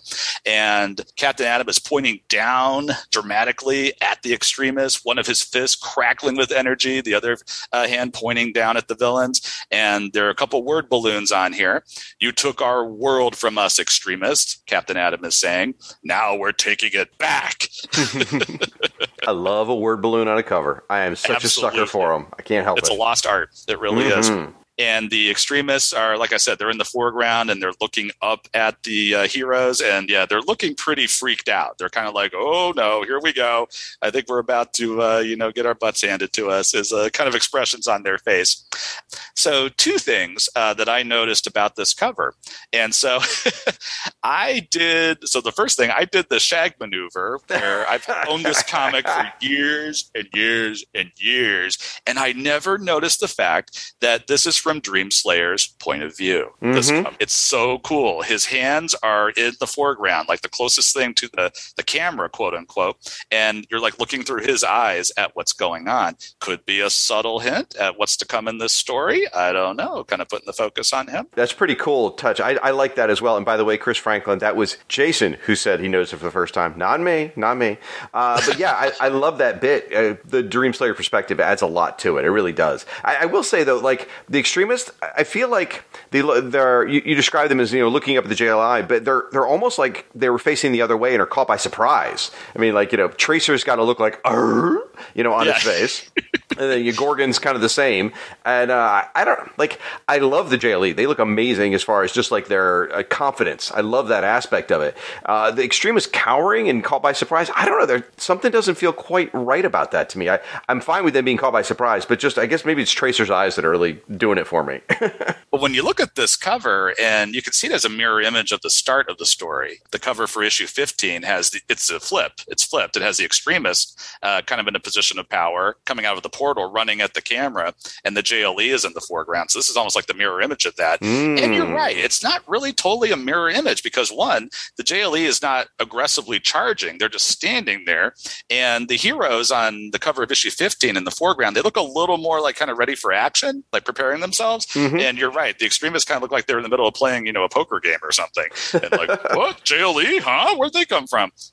Which is fair because in the issue they are caught, honestly, flat-footed, and they are surprised. So I guess that's fair. Now, I do like this cover. I want to say that before I got a couple negative things to say. But before I say that, I do want to say I like the cover. I think it's one of the best ones of the extremist vector. The heroes in that triumphant pose up there on, I don't know, Pride Rock or wherever they are. It's really imposing. Captain Atom just looks totally bossed. Like he is ready to kick all the ass. I mean, I love this. This looks great.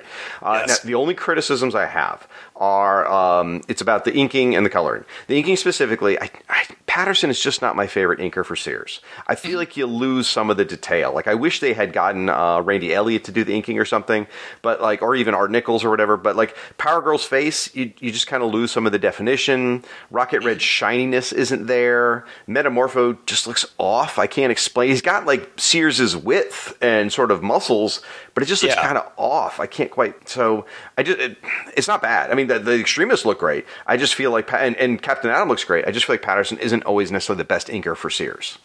Yeah, someone with a thicker line on his artwork is definitely better. And I think I noticed that about the artwork inside the issue too.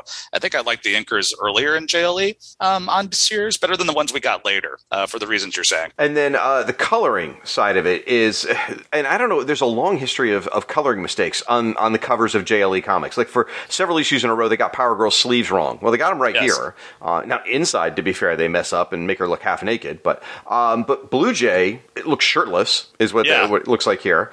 And then they got Captain Atom's boots wrong. Oh, yeah, his They're boots are supposed to be blue. I never thought about that. So I don't know why that continues. I mean, I realize they got to do the cover far in advance of the issue for solicitation purposes. I get that, but still, you'd think you'd get it right. But either way, those small nitpicks aside, it still is a great looking cover. Again, Captain Atom looks like a total boss. It's you're right. You feel that triumphant, like, whew, finally, the good guys are going to get the upper hand. Yeah, I think that one other thing I'd throw in about a nitpick about this is some of the figures are a little small in terms of the JLE. Mm-hmm. Elongated Man is kind of way in the background off to the side. And Flash is just minuscule. He's teeny tiny. And I get that's a matter of perspective, and that's why. But Flash is probably like the most recognizable character to like the wider mainstream audience, especially if you look inside this issue and see that his TV show was starting, the 1990 Flash show. And it's like, you're making Flash like the smallest guy on the cover. Wouldn't you want him to be a little more prominent?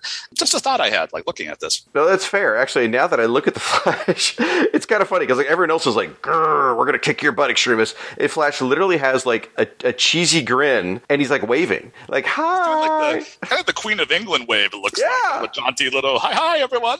Exactly. He doesn't look heroic. Yeah, I'll give you that. Flash doesn't fit. Yeah, that's very fair. Good to see Crimson Fox front and center, though. She never gets a spotlight on covers, hardly ever, and so she is right there behind Captain Atom, crouching and ready to jump in and tear some extremists apart. So that's good to see. Is she really there? Very true. What do you mean by that, Shag? Foreshadowing for the inside, folks. So let's get to that. So Plot and Breakdowns is by Keith Giffen, and you can definitely tell Keith did the breakdowns because there are some 9-panel grids in here. Script is by Gerard Jones. Penciler is Bart Sears. Inker's Randy Elliott. Letters Bob LePan. Colors is Gene D'Angelo. Assistant editor Kevin Dooley. Editor is Andy Helfer. The issue itself is called The Extremist Vector Part 5, Pushing the Button. You want to start us off with a recap? Sure thing. I'll recap the first half of the issue here. The splash page with the title Pushing the Button, Extremist Vector Part 5. The splash page opens us up with a silhouetted form of the Mystery Man that we saw emerging from suspended animation at the end of the last issue. He turns out to be an elderly man who kind of looks like a cross between Colonel Sanders and Christopher Lee, when you really think about it. That's very fair. That is very fair. I didn't think that when I was a kid, but I thought it now with hindsight. But he's confused. He's asking what's going on. Silver Sorceress recognizes him. The old man is Mitch Wacky. He's the creator of Wacky World, and he's a children's entertainment icon on Silver Sorceress's world, on the world of Angor. He's been long thought dead, but he had actually put himself into suspended animation until a cure could be found for his illness. Uncle Mitch is very sick. He's coughing, he's hacking. It turns out he's dying of the flu, which luckily can be cured on the JLE's world, i.e. our world. Silver Sorceress tearfully gets Uncle Mitch brought up to date on what's happened to their world. Uncle Mitch's library computers fill him in on the rest of the details. He's, of course, horrified to awaken to all of this, his world devastated by nuclear war and society and civilization just being laid to rubble and no one left alive. Captain Atom sees a picture of the extremists on Mitch's computer, and he notices a curious detail. Carney, who's the robot running Wacky World, who we met in earlier issues, is pictured hanging out with the extremists. Cap wonders, rightfully so, why an amusement park robot was palling around with the extremists. He begins wondering if the extremists themselves are robots too. Mitch powers up Carney's decapitated head, and Carney tells the shocking truth. The extremists really are robots. The real villains died along with everyone else. The amusement park robots, still functioning and not knowing what else to do, kept Wacky World in working order, hopeful for a day where people would return to the park.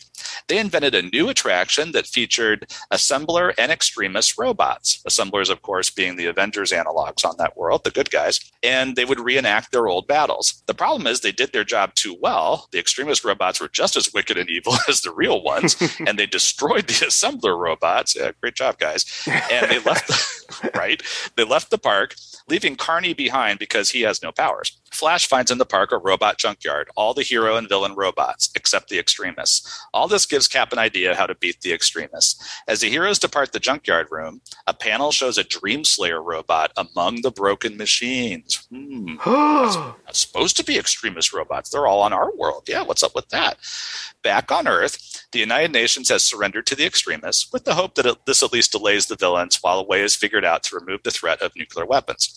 The extremists keep their word and return the missiles to their silos, but they note they can still detonate them if they encounter the slightest resistance.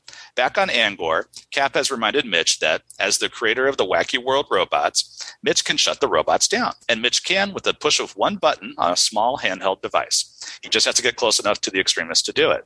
Thanks to the now recovered Silver Sorceress, the JLE returned to Earth and the Paris Embassy. All right, I'll take it from here. So back on the Earth of the Justice League, they urgently bring in Dr. Light, Kimio Hoshi, to provide medical assistance for Uncle Mitch. Now, after stabilizing Mitch and developing a strategy, the League strikes back and ambushes the extremists in their headquarters in Israel. The extremists are caught completely off guard, like the cover suggests, and the League quickly get the upper hand, keeping each extremist member overwhelmed and on the defensive. Then, to the shock of the extremist robots, Uncle Mitch appears. Lord Havoc, Tracer, Gorgon, and Dr. Diehard immediately bow and kneel, asking of their creator, quote, "Are we wacky enough for you? Are we happy enough for you?" End quote. Mitch declares them as naughty and deactivates the extremist robots. Hooray! The bad guys are defeated, and it's only page 17. Oh, well, that's the end. What? Is that too easy? All right, just a bit. So, page 17, to the surprise of everyone, Dreamslayer is still standing and blasts Uncle Mitch. Turns out that this is the real Dreamslayer, not a robot. What? All those years ago, when the atomic blast detonated on Angor, the real Dreamslayer was hurled into another dimension. He made his way back to Angor after 5 years, only to find that the world was destroyed. So he took the Wacky World extremist robots, recruited them to help him conquer other worlds. So at this point, Dreamslayer is furious with the League for taking out his robot companions. So this creepy, no-faced evil sorcerer unleashes blasts of deadly magical energy all across a couple of really cool panels full of concentric circles, and then the League dies on page 19. Oh well, that's the end. What? Again? All right, I guess it didn't happen exactly like that. Not exactly. Because thankfully, Crimson Fox, yes, I said thankfully Crimson Fox, believe it or not. Crimson Fox is there to absorb all of the explosive evil magic energy and blast it right back at Dreamslayer, destroying him. Yes, the magic-wielding Crimson Fox has saved the day. What? Exactly. Well, until it's revealed that it's actually Silver Sorceress in disguise as the Crimson Fox. So Silver Sorceress finally got her revenge on Dreamslayer for destroying her world.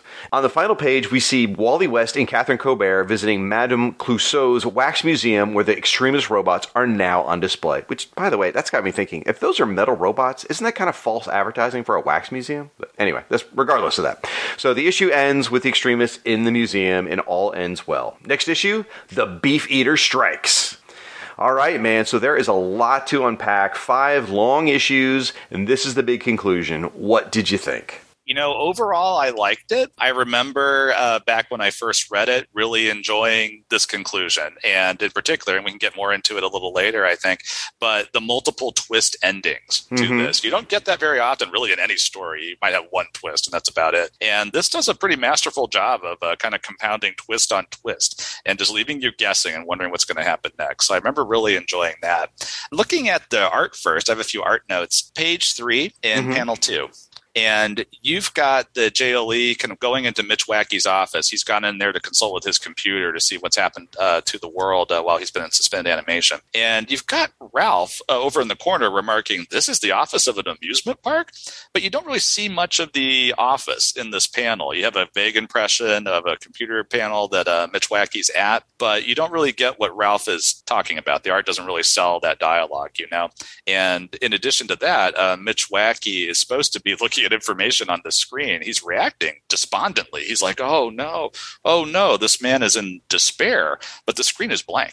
So I hate to start off with like a nitpick, but I'm just noticing this and I was like, hey, wait a minute, you could have showed us a little more there. Yeah, I think that's the coloring let down. I think the pencils are there. I mean, it's a pretty fancy place. You can see Bart's really put the shine on everything and the equipment, but the coloring just went generic background colors, flat, orange and yellow. So I feel like that's kind of where the letdown is. Yeah, maybe that's what it is. Maybe we're supposed to get a little more grandeur, and the color could have helped with that. Because you're right, Bart Sears is a master of shiny metal, and he sells that with that floor. You could tell that floor is just, those robots have kept it nice and waxed over the years. Not a lot of dust is connected there. So another art note is right below that. You're looking at page 3, panel 5, and this very well could be me just not understanding. You know, that's very likely. Actually, I'm a little slow, but this panel where Cap is pointing at the picture of Carney on the screen. Mm-hmm. And Cap's dialogue is, that's the creature that called itself Carney, but he was a robot.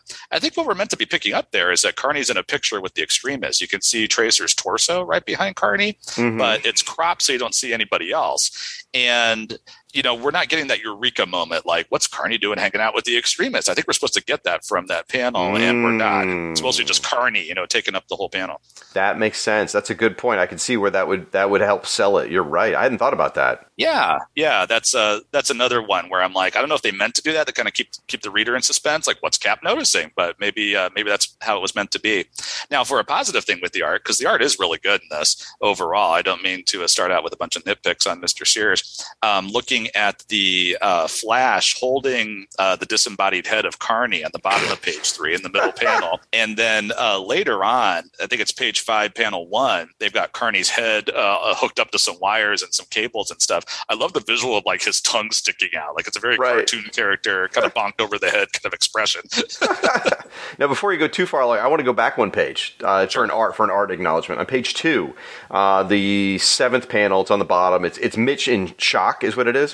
But I really enjoy the way Sears laid this out, because you've got Mitch in the foreground is shocked, but behind him is like an echo of the shocked expression in the background. It's obviously not really happening in real life, but it's just to demonstrate to the reader the shocked response by Mitch. And I just felt like that was really effective. It works even better, by the way, because I read this digitally in panel by panel mode, and in panel by panel mode, that whole panel just looks great with that shocked look by Mitch, and it really conveys the emotion of it. So I kind of dug that. Yeah, you're right. And that's the kind of thing you can only get away with in comics, right? In this medium of comics, you can do those kind of surreal kinds of touches to get across the emotion. Exactly. Looking at page 9 and the bottom panel, this is an awesome portrait by Bart Sears of the team. Yes. It's the bottom of the page. The Flash is saying, then, what the bleep are we waiting for? And Captain Atom says, nothing. Let's go.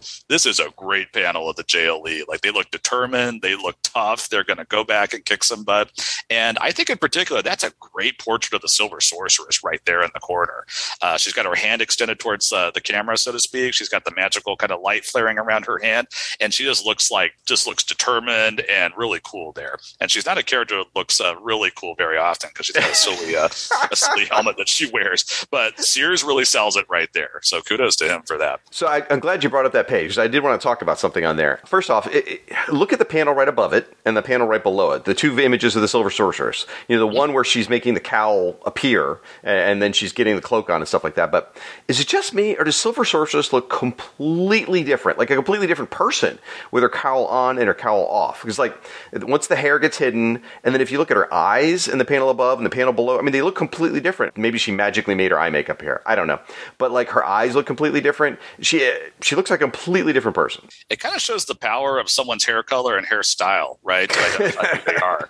Someone puts a hat on, you can not recognize your best friend in public sometimes, depending on, what they've done with their hair, or if they're wearing a hat or a hood or something like that. I've kind of wondered how she stuffs all her hair under that. But then I have a friend who, she has a ton of a giant, collection of curly hair, and she manages to put it up in a bun sometimes, a little tiny bun. I'm like, that's a superpower to be able to do that. So I think that Silver Sorceress' magical abilities must be coming into play here. That's fair. That is absolutely fair. I'll also say, in Silver Sorceress without her cowl and everything, when she's in the first half of the issue, she's just, her hair's out, her costume's out, and bedraggled, and is just wearing without the cowl and the cape. But I have to say, I'm legally obligated to say she's smoking hot. But anyway, her costume without the cowl and the cape looks a lot like Fury from the Young All-Stars, actually. Quite a bit like Fury from the Young All-Stars. I don't know if you ever read that book or not, but there's a lot. I know who you're talking about, yeah. A lot of similarity there. And then I will just say, as far as that character goes, I am very interested to see where they go with Silver Sorceress, because at this point, she doesn't really have much of a personality. Mm-hmm. She's a set of powers. She is a victim for a while there, and then she wants revenge, but there's no personality. So I'm very interested to see how her personality develops and how that's going to fit in with the other female members like Power Girl and Crimson Fox, who have very specific personality. So looking forward to seeing that develop. You're absolutely right. And the same thing with Blue Jay. I believe he sticks around after this too. Mm-hmm. And those two are great JLI characters. I think that Giffen and DeMatteis had a gift for taking these characters that were either very underdeveloped or just blank slates entirely, like these two, and doing things with them. So yeah, I'm intrigued to kind of reread these as we go too and see what happens with the two of them. Yeah. Looking at, you noted this on pages 19 and 20, the magical special effects there, so to speak, with the concentric circles. This is Dream Slayer trying to blast the team, and then Silver Sorceress in disguise as Crimson Fox putting up a shield and like reflecting it, gathering the magic, reflecting it back at him. There's just some really cool effects here that, again, a comic book can really help sell. And at the bottom of page 22, and I think carrying on to the next page, you see Dream Slayer's a skeleton, almost like an X-ray through his body. That's a cool effect that Sears put in there to kind of sell the fact that, yeah, he's being ripped apart. It's interesting, though, they kind of play it coy with his head. His head's a glowing ball of energy for people that don't know this character. And it's a mystery if he really has a face under there or not. They don't show a skull. There's no skull there, but it's kind of hidden by smoke and stuff. So it's like, maybe there is. I don't know. So I'm going to blow your mind here. So this is actually, we've seen his skeleton in a previous issue as well. Really? Yep. And then just flip back one page. On page 19, when he's doing all those amazing blasts with the concentric circles, you can see a skeleton there too. So it's not just when he's taking damage, it's also when he's dishing it out. I never noticed that. I mean, I think that really sells like how much power he's bringing to the fore there. Like you can actually see his skeleton through his body. Right. Well, page 19 is just absolutely stunning. The blast, the energy going on, the concentric circles, which are done in what you call color hold, which means there's no black lines around them. It's just pink, bright pink circles. It's just a stunning, stunning page. It looks absolutely fantastic. And it's two huge panels, right? It's not like a bunch of little panels. These are two giant panels on one page, really selling the fact that there's something big happening here. This guy's gathering all his strength together, and he's trying to annihilate them. Exactly. So I got a couple art notes before we move on to story. Page 4, I love the way Bart Sears draws Martian Manhunter. He just looks so boss. I love that huge brow, like the eyebrow he gives Martian Manhunter just looks great. I remember seeing that Invasion. I love it here. I just really dig the way he draws Martian Manhunter. He looks massive. He completely enshrouds him in the cape so you don't have to see the muscles. So he doesn't look like a big straw man. He just looks imposing. I think he looks great. He's like 2 feet taller than Max Lord standing next to him. You're right. It sells the fact that he is mighty. He's a mighty alien. Absolutely. Yep. On the page after that, I feel like the story took kind of an unexpected turn because I like that the kids found Mitch Wacky and the chimpanzee on the boat, but it was a little weird. And then they all got a chance to enjoy some Capri Sun at the end of that page. I just felt like, that was nice, but a little unusual. Didn't see that coming. Who doesn't love a little Capri Sun? I mean, honestly. Right, exactly. So I think this is probably a ride at Wacky World. You get on the raft and you go up to the boat and you get your Capri Sun and you meet the chimpanzee. I mean, why not? It's no Hostess ad, but it still threw me off. Because the guy looks like Mitch Wacky, which is a crazy thing. So I never noticed that, Shag. You're right. I never really picked up on that. But yeah, he kind of has that Colonel Sanders kindly old man vibe going. Exactly. So then on page 7, the mass grave for the robot duplicates. First of all, it's in this like football stadium size room, which is kind of weird. I don't know what was going on supposed to happen in that room. But anyway, the mass grave for all the robot duplicates of all the heroes and villains of Angor. That's a lot of characters. I mean, a lot of characters are there. So is that supposed to represent the entire official handbook of the Angor universe or something there? I mean, like, that is a lot of people that are robots that are dead. Right. I mean, that's more characters than I think all the comic companies combined, even if you threw in Fawcett and Charlton, right. Archie and all the others, Yeah, I didn't pick up on the fact for a long time that all that orange stuff is actually more robot bodies. I thought that just that gray pile was the robot bodies. And I kind of wonder why it was this huge room with a little pile in it. And actually, that's meant to represent, thousands, millions. Yeah. Exactly. The only thing I can think of is that they have duplicates of some people. That's there all must be. Yeah, that must be it. There got to be. Otherwise, the superheroes outnumbered the regular people. Right. Well, why don't we get into your story notes? Sure thing. So on page 4, a few issues back, in issue 17, there was a big mystery about who this guy at the UN was. It seemed like it was Max. They never said it was Max. It kind of, seemed like he was trying to use Max Lord's powers, and it didn't work, and the Extremists zapped him.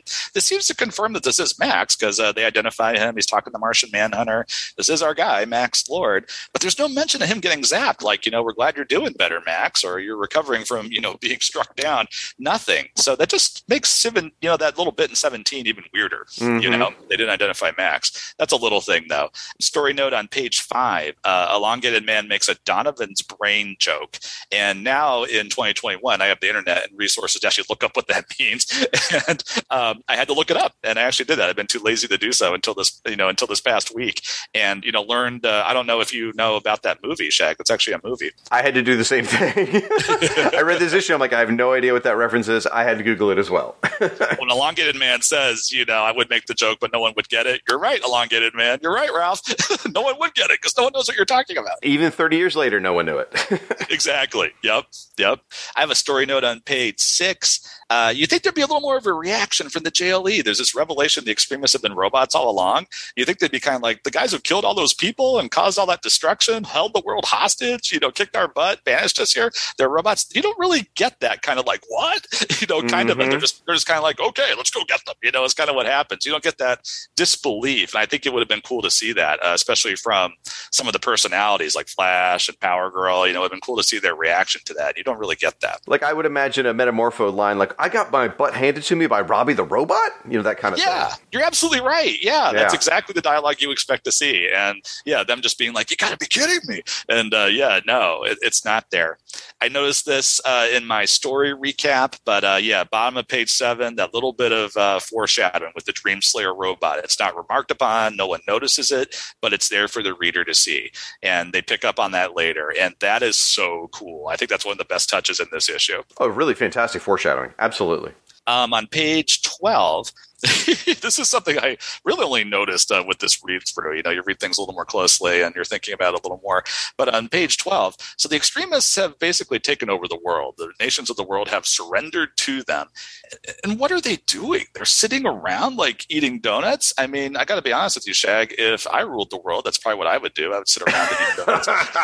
No other expectations on my time. That's probably what I would do. But these are super villains. I wonder if this is a sign, though, that their programming is just so limited. They're programmed to kind of be the bad guys, take the world over. They have no imagination, to know what to do next. So they're just kind of hanging out. But yeah, that's a little odd. I mean, and Gorgon is literally eating donuts. He's got a box of donuts there with a Boston cream donut in there, it looks like, and a bottle of soda, and he's just chowing down. You make a good point about that. And to keeping true to their programming, they're immediately thinking about not trusting the humans and destroying their world anyway. They're like, okay, they've surrendered, but it's too easy.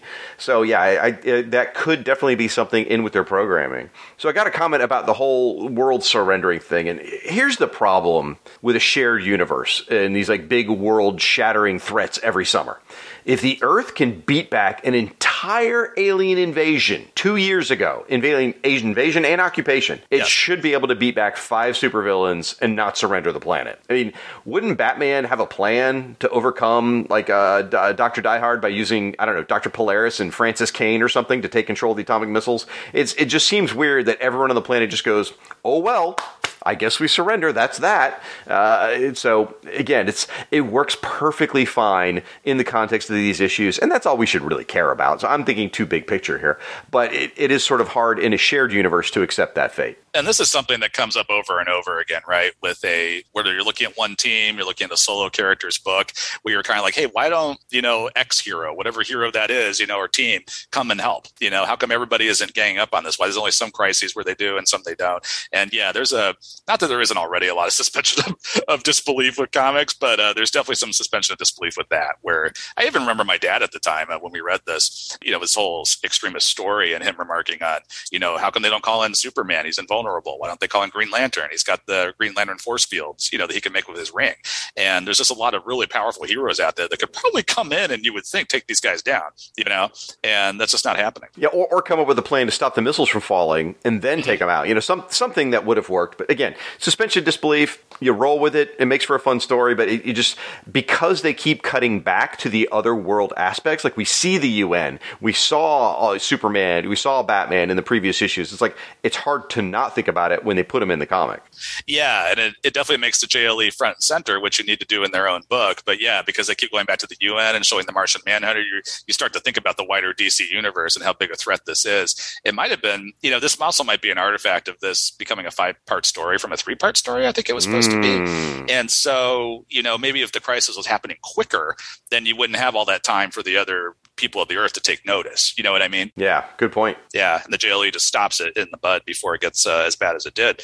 Now, let's see. So on page 13, another story note, and I think about all the comics I've read where the heroes realize their enemies that look like people are actually robots. And I think about, I think there was an X-Men story at one point where they're just like, oh, we could cut loose. They're robots. That happens over and over again where they're kind of holding back because they don't want to kill or, severely injure somebody. But then they realize it's actually a robot and they're like, okay, gloves are off now. Wolverine is carving the robot up. Cyclops is blowing it away, Superman might be smashing it. Captain Atom does this incredible energy blast on page 13. I kind of wonder why he just didn't vaporize them. But then that begs the question, was he really holding back before, trying not to kill them, or were they doing their best? Maybe the JLE was trying to use lethal force here, in the previous battles. And, it just wasn't working because these guys are just that tough. That makes a great point. And along those same lines, by the way, I also remember all those times in the X-Men where like, we can cut loose, and Wolverine suddenly starts slicing everything to pieces like we wanted to see him do as a kid anyway. Yeah, exactly. But along that same lines of when they attack the extremists, so like, first of all, I do like that the League has finally learned that the way to beat the extremists is to keep each villain overwhelmed individually and on the defensive. That's absolutely the way to beat them. I like that you see it here. However, if Dr. Diehard is the most dangerous of them all, because he controls all the missiles, right, then that's what they're worried about. Are Elongated Man and Blue Jay really the guys you assign to Dr. Diehard in like a man-to-man coverage? It just doesn't track. Right. I think you have Power Girl, Captain Atom, and Rocket Red team up, honestly. Yeah, exactly. Dr. Diehard. Well, it seems like Dream Slayer and Dr. Diehard are the two you really got to worry about. Maybe Lord Havoc. But, I mean, those are the ones you really only need to worry about. So why is Power Girl taking out Gorgon? Really? I don't think so. Yeah, that's a mismatch right there. Yeah. No, you're absolutely right. You're right about that. So, on page 12, panel 14, and page 13, panel 3. Interesting clues here. Again, they do some foreshadowing. Crimson Fox is not acting like herself. She's usually that kind of Nightcrawler, Spider-Man-like character that's always like crouching and jumping and leaping and climbing walls and stuff. And she's just kind of standing there in both panels. And I think at the time, reading this as a new reader, I did not notice that at all. I don't know. I didn't pick up on it. I didn't even think that was weird for some reason. Maybe I was just used to her being in the background. But it's foreshadowing for what is to come. That is actually Silver Sorceress in disguise and does not have those same abilities as Crimson Fox. I didn't pick up on that until I read your notes. I knew she was obviously Silver Sorceress at some point, but I wasn't watching her to see that she was behaving out of character. And part of that's because they don't ever do anything with Crimson Fox. So right. I think I wasn't surprised by that. Yeah, it's probably why I didn't notice it either. And I'm very happy to have helped you notice something. I'm proud of myself. This gives me a little bit of a boost for the rest of the month here. There you go. Take your small victories where you can get them. Exactly. So here's the thought. So if Silver Sorceress is disguised as Crimson Fox, right, throughout this whole battle, that means they left Crimson Fox out of the fight entirely. Like, she wasn't worthy to bring to the fight. I guess they just left her at the embassy? I don't know. Tell her to go run her makeup company? I don't know. But, like, couldn't they have brought Crimson Fox and Silver Sorceress just disguised herself as someone else? I mean, like maybe one of the surviving Rocket Reds, or Wandjina, or another assembler, or even someone from the JLA. Like, Martian Manhunter was already in this issue, so it wouldn't have been out of place to see him. Now, I totally get from a storytelling perspective why they didn't want to spoil the surprise. But if Martian Manhunter had been there in the battle, we wouldn't have thought twice about it or something like that. But anyway, I just feel bad because poor Crimson Fox is just sitting back at the embassy, probably like twiddling her thumbs, angry she couldn't go. Yeah, you're kind of wondering, like, what is she doing during this battle? you right. know, she's been through this whole crossover with the team and getting as angry and frustrated as the rest of them. And, you know, yeah, you're right. She must just be like, you know, at a cafe somewhere or something. I don't know where she is. That would be nice if she had popped in. No, you're absolutely right about that. They could have used her to take out Tracer. I mean, that's like the perfect one-to-one parry. She would have been perfect for that. Right. And then you don't have Rocket Red wasting his time on Tracer. Exactly. Which, interesting note about that. This is something I thought about, I think, in the past couple of days. Tracer, I think, thinks to himself at one point during this battle, you know, I'm going to open up that tin can and kill him. It's like, this isn't the same Rocket Red armor that Dimitri has on, that all those other guys had on. You know, Dimitri has the Apocalypse armor. I really wonder if Tracer would have been in for a shock that it wouldn't have worked. That's a good point. Maybe could have damaged him. Yeah. Let's see.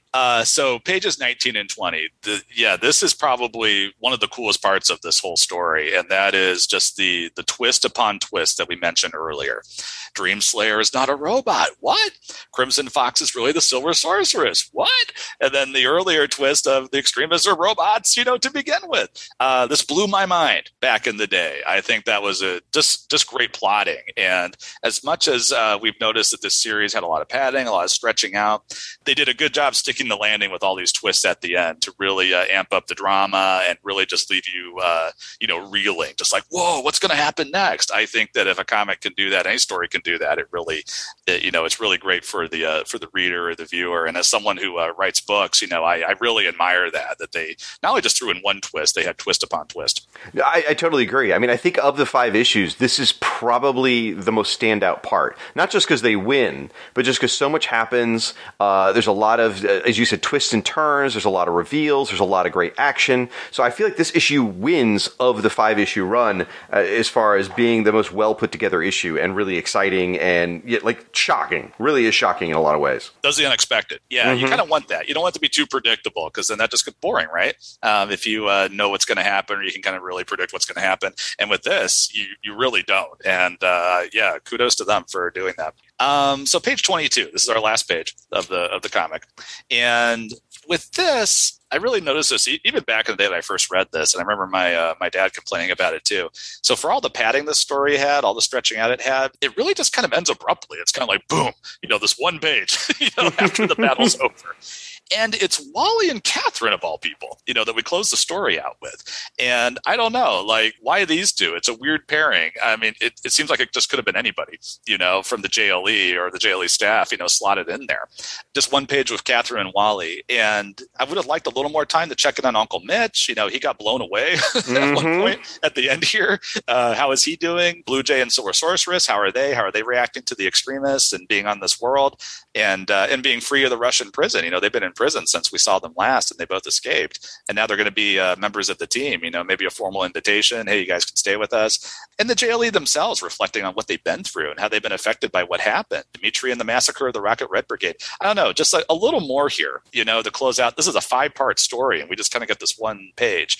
The Russian embassy was destroyed. One of the staff members was murdered. I don't even know if it was Rosa or Dana who died from the Russian embassy staff. I'm not really sure, to be honest with you. I don't know if they ever showed the surviving sister again.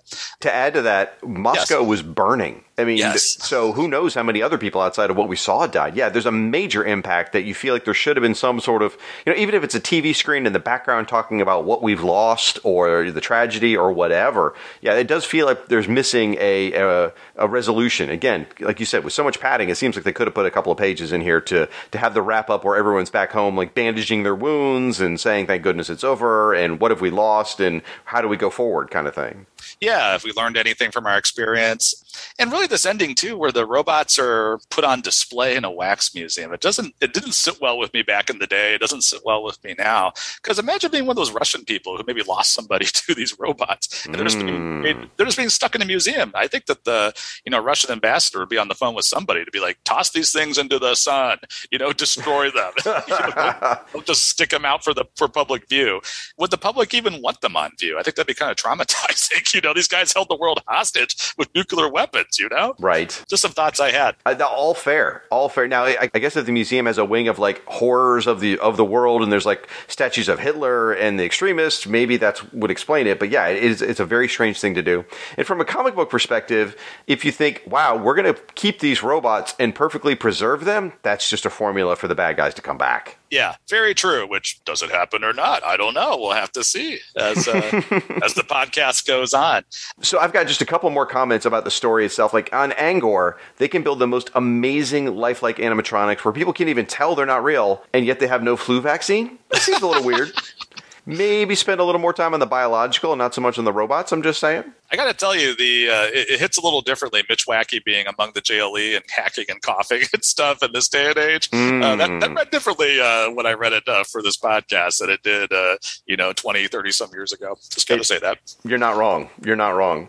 So and then Uncle Mitch Wacky, so the creator of Wacky Walrus, who's obviously the fill-in for Mickey Mouse and all that. So here's the question. Did they really develop him as a character? Or are we just grafting our feelings for Walt Disney on top of this non-developed character? I've got my opinion. I'd be curious what you think. Yeah. You're right, because it's another thing of the story being stretched out, yet some things being very rushed. And I feel like his introduction kind of coming, we don't even hear about him really until I don't think his name is mentioned at all in the previous chapters. So he kind of pops up in this story only. And I think you're right. I think there's a lot of kind of learned knowledge from the real world that we have that we transpose upon Mitch Wacky, and we're not really given a lot to go on here other than he's like Blue Jay and Silver Sorceress. He's horrified. He's traumatized of what's happened to his world.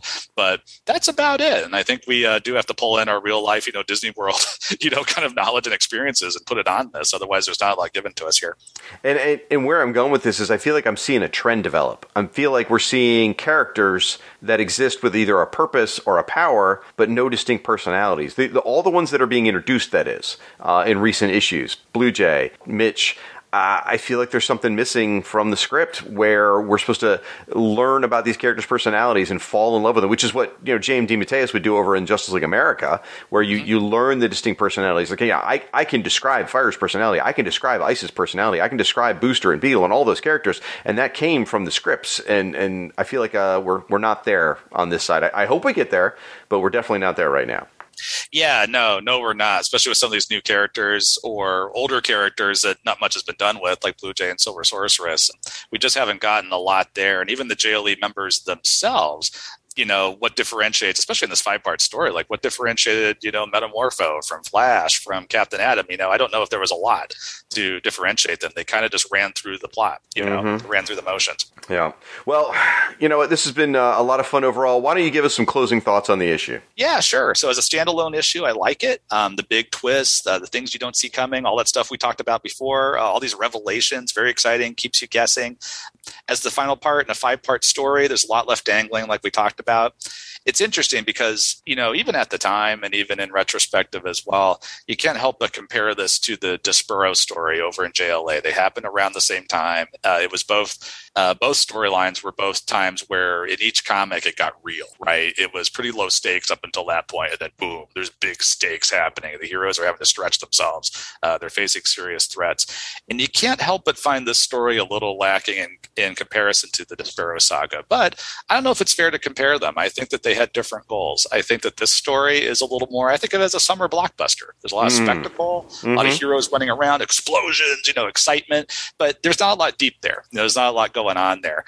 In the JLA story with Despero, we got all that great character, introspection when they all thought Scott Free was dead. And you got all that great introspection from Guy and from Blue Beetle and from Max and from John. And it really affected the team going forward, led to Light Ray and Orion joining the team, and led to Gypsy getting back in touch with the League. And there's just some after effects. Despero went on to be, a powerful recurring enemy with a personal tie to the team, a grudge match with John. With this story, the Extremists, I think by virtue of being revealed to be robots, I think by not having much of a history in general, they're just kind of bad guys who are bad. They don't go on to make much of an impact, in the wider DC universe. You look at where they popped up since, and really not much.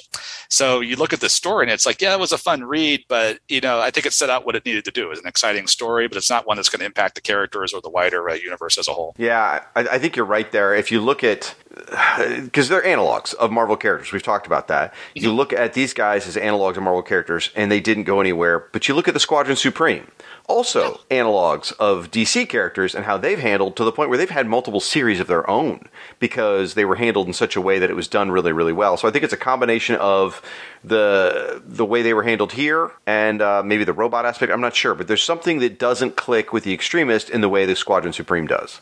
Yeah, no, very true. And I think that, something I alluded to a moment ago with the JLE fighting these guys, there isn't much there to tie them together to be enemies. It just so happened that Blue Jay escaped, went to the Russian embassy, and then Metamorpho came from the Paris embassy because they were the closest ones. And that's kind of how the JLE got wrapped up in all of this. There's not much to make the Extremist JLE villains. They were kind of in need of an arch enemy, and I think they kind of had one with the Queen Bee at this point, but really not a whole lot of others. They could have really used a new, powerful nemesis at this point.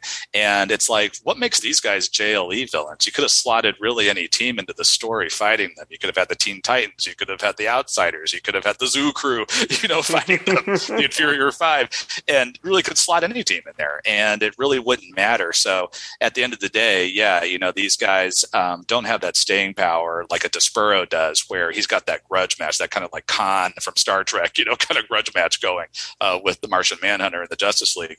Yeah, these guys don't have that tie to the team at all. It's just kind of like this could have been any team fighting them. I think you make a good point. I think Queen Bee is probably the best villain for Justice League Europe, and I think her using the Global Guardians is the perfect hook, because first of all, the Global Guardians can be very powerful in the right writer's hands, and they are essentially what the Justice League Europe used to be. They were the international team based out of Paris. So I think that actually works a little bit better than this, without a doubt. But I like your analogy of this is summer blockbuster. I mean, this is like this is Armageddon. This is the Armageddon of comic books, meaning the movie. Yes, because Independence Day. Right. Yeah. It's a big summer blockbuster. It's really pretty to look at. Lots of like fist pumping action. Lots of like heck yeah moments. A lot of like little emotional beats here and there that maybe are not earned, but you go with it anyway. But at the end of the day, when you really sit down and break it down, which is unfortunately what we have to do on a podcast, it doesn't necessarily hold up. But if you just read it for fun as a popcorn movie, quote unquote, it works pretty well. So yeah, I think this issue is the standout of it. I think that the storyline itself is a lot of fun, and there's some great moments in it. Just don't look too deep. I think is the lesson here. Yeah, I think that's really well said. You don't look for character development here. You don't look for this to have an impact on the characters going forward. It's just a fun story. And you know what? There's room for that. I don't want to, come off like I'm sitting here just bashing this story, because I think when you approach it with the right mindset, this can be a fun, breezy read. And there's really nothing wrong with that. We need those stories too. And I'm going to say something super controversial, which is if you go back and read a lot of those beloved, and I do mean that, truly beloved satellite era Justice League stories by my beloved Jerry Conway, and if you really break them down, they don't hold up either, folks. A lot of those fights, you're like, why did that happen? Because the story needed it to. So it's just the nature of comic books. You look too deep and you're going to find flaws. Anyway, I will say, by the way, in the letters page, I love that the audience is going back and forth in there arguing about Power Girl's new costume. Some fans love it, some fans hate it, which is just weird because I can't imagine fans having those kinds of arguments. And thank goodness that was resolved back in 1990, and no one is arguing any further about Power Girl's costume at this point. So thank goodness. Oh, never. This costume was the costume she used forevermore, and there was never controversy after that. Exactly. Everybody eventually got used to it. They got used to it. And she never had another costume that was controversial ever.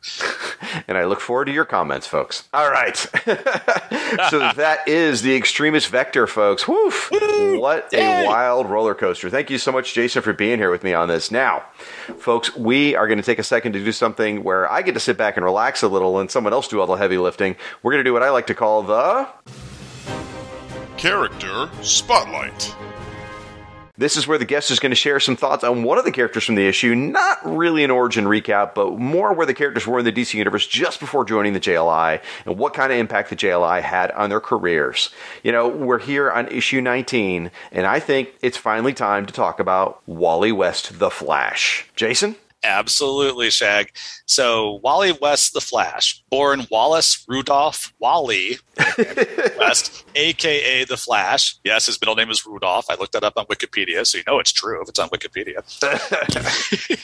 He first appeared in December 1959 in The Flash number 110 by John Broome and Carmine Infantino. Wally was introduced as the nephew of Barry Allen, the Silver Age Flash. Caught in a very similar lab accident that gave his uncle the gift of super speed, Wally finds himself with the same powers. Soon, he helps the Flash battle evil as his sidekick, Kid Flash. Wally would go on to be a founding and longtime member of the Teen Titans, a group made up of hero sidekicks like Robin and Aqualad. Tragedy strikes in issue 7 of the 1986 mega event known as Crisis on Infinite Earths, when Barry Allen heroically dies, saving the universe from destruction at the hands of the Anti-Monitor, one of the great death scenes of all time. In the final issue of Crisis, Wally dons his mentor's famous red costume and he leaves Kid Flash behind, stepping into the role of the Flash. Out of the Crisis aftermath, Wally is launched into a brand new Flash series by Mike Baron and Jackson Guise. Hope I said that right, where he tries to live up to Barry Allen's example while making his own way in the world. Wally deals with money and relationship problems, powers that for a while fluctuate and are weaker than Barry's, and the skepticism he runs into from his fellow heroes and enemies who wonder if he has what it takes to fill his famous mentor's shoes. Wally slowly matures and grows as the Flash over time, becoming one of the best examples, if not the best example, of a kid sidekick becoming a confident adult and a powerful and respected hero in their own right. After the invasion story that Shag mentioned earlier, Wally is invited to join the brand new branch of the Justice League Europe, which we're talking about, of course, right now. Though still working through his issues of being hot-headed and immature, joining the Justice League is an important step in Wally's growth and credibility in universe and out. Wally would go on to be a founding member of other incarnations of the Justice League, but it started here, folks. Justice League Europe is where he was first in the Justice League. If someone knows differently, please let me know. But I think this is the first time Wally went up to the big league, so to speak. You are correct. And for a whole generation of readers, myself included, when we think of the Flash, we think of Wally West. Wally West is my Flash from growing up. And Barry Allen would never return, and Wally would have the spotlight as the Flash forever, right, Shag? Oh, if only. So I gotta mention, by the way, thank you so much for doing that. But so think about this. So Wally's been around since 1959. That is almost the beginning of the Silver Age. But that means Wally's been around since almost as long as all the Silver Age characters. So yes. Active for over 60 years. And Wally never stopped being active except for a very small window during the early days of the New 52 when they made a mistake and they apologized for it after about 4 years or so. So Wally was active that entire time, which means Wally has actually been active longer than Barry. Because I know Barry's around now. He's got a TV show. He's the Flash, whatever. But Barry was dead for 20 years. And so he missed 20 of those years, which, by the way, were our formative years as comic readers, which is why, without a doubt, Wally is the Flash to me. Now, check this out. I don't know if you're keeping up with any current DC comics. I myself gave up on current comics a long time ago, but I'm kind of back in the fold. I'm reading about 7 or 8 current comics right now. Technically, I'm reading them on the app, so I'm 6 months behind, but I'm reading them currently. Wally is the Flash again. He is the star of the Flash comic, and it is glorious. It is so good. It is wonderful. I love what they're doing right now, so it just feels, it's interesting. Within just a couple of pages, it's like, yeah, this feels like Wally. This feels like Wally is the Flash. He's so distinctive. I recognize it in the pages. It makes me so happy. Well, that's great because I knew that Barry had come back, of course. And when like you, I hadn't really read a lot of new comics, especially DC comics, because I was frustrated with things like this. And looking at the Flash covers just made me so sad because Barry was front and center and Wally's off to the side again. And I'm like you alluded to, there's a whole generation, maybe 2 generations of people that have come of age with Wally as the Flash. And you're just saying, whatever.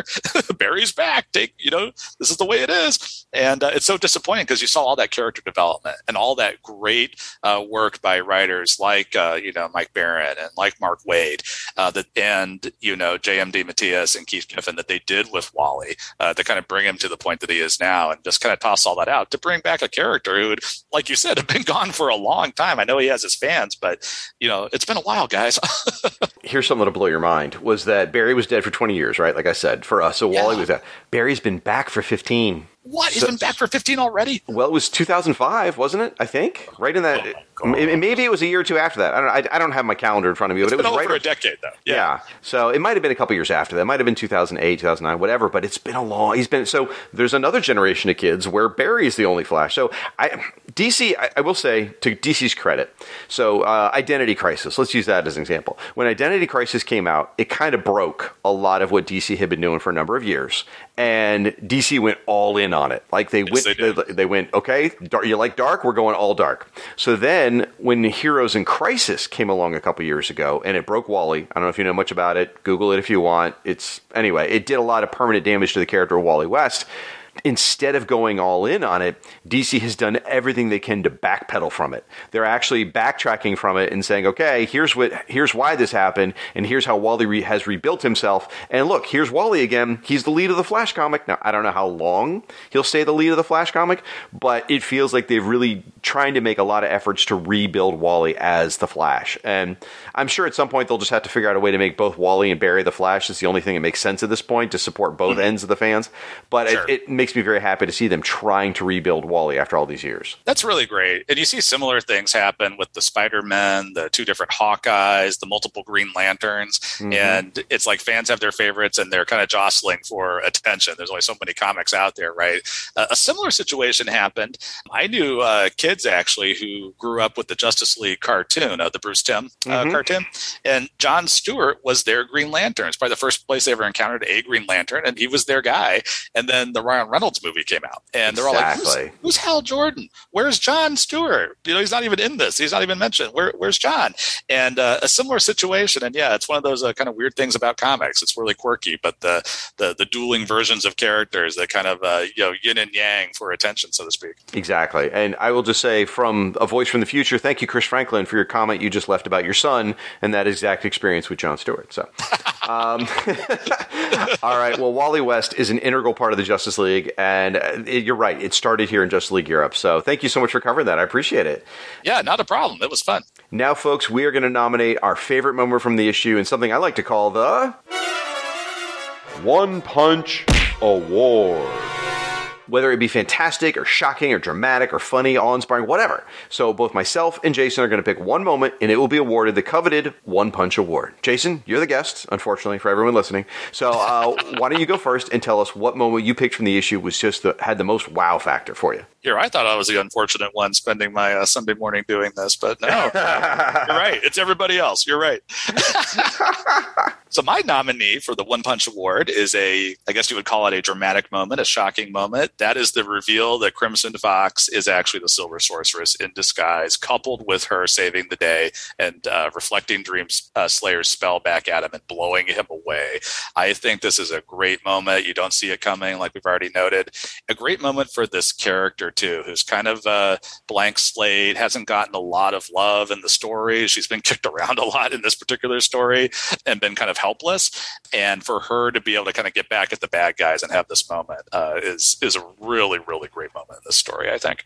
That is an absolute fantastic moment. Mine is the page right before that, believe it or not. Mine was page 19. I kind of leaned in more to the art, just when Dream Slayer is doing those blasts, and it has all those concentric circles we talked about, everything. It's just such an impressive page.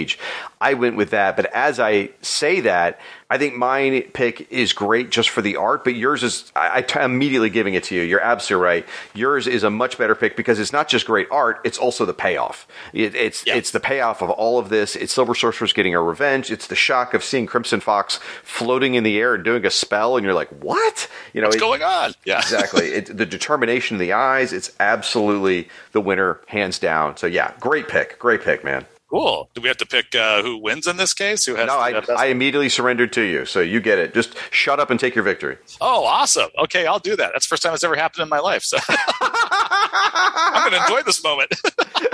Well, it's over now. So, congratulations. Now. Yeah. Exactly. Congratulations to Silver Sorceress, Crimson Fox, Dream Slayer, all of you. You are the winner of the One Punch Award. Wear it with pride is as tangible as our love for this moment. Yay. Oof.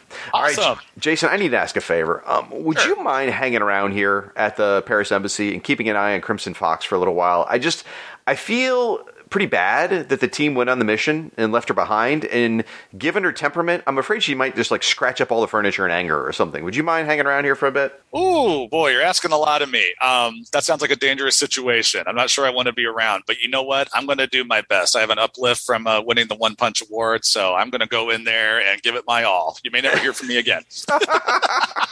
Perfect. Well, assuming that you make it through this experience, we will bring you back at the end of the show. And folks, while Jason's taking care of that for us, I'm going to read your listener feedback in a segment called Justice Log.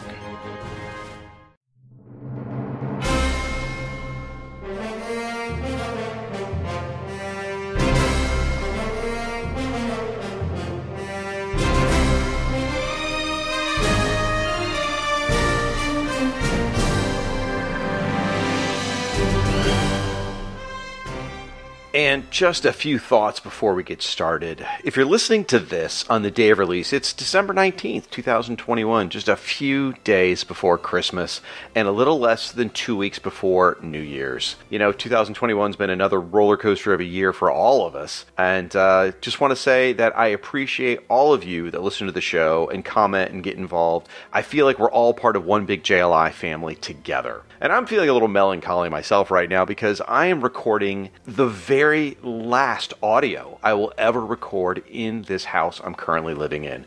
We're actually moving this week to a new house, and I've been in this house for about 4.5 years now.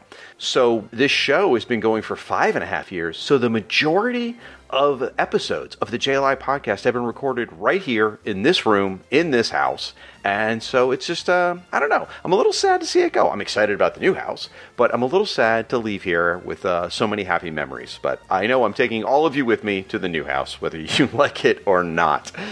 All right, enough about me. Why don't we get into your feedback, folks? So remember, get out on the social media, use our hashtag #FWPodcast. You can tag us at JLI Podcast. And as I always say, it is about building a community of online JLI fans around the show. And remember, folks, when you're posting, if you are outside of the United States, let me know, and we will assign you an appropriate embassy. Now, we've got some catching up to do, so we're going to be covering comments from our website, email, social media, all that stuff from our most recent episodes featuring Justice League Quarterly #1 with my guest Martin Gray, and then my interview with Dan Jurgens all about the Blue and Gold miniseries. And as always, I have received so much feedback, we will just be cherry-picking bits and pieces to touch on here.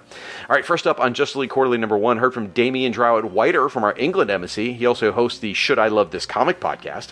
Damian says, Martin really is one of the best ambassadors for comic fans, as he's always comes across as so cheery and positive. Even when he's critical, he does it in a really positive way. You know, Damien, you're not wrong. Martin is just one of the most charming, wonderful people, and if he wanted to just completely tear you apart with insults, he would do it with a smile and a bit of charm.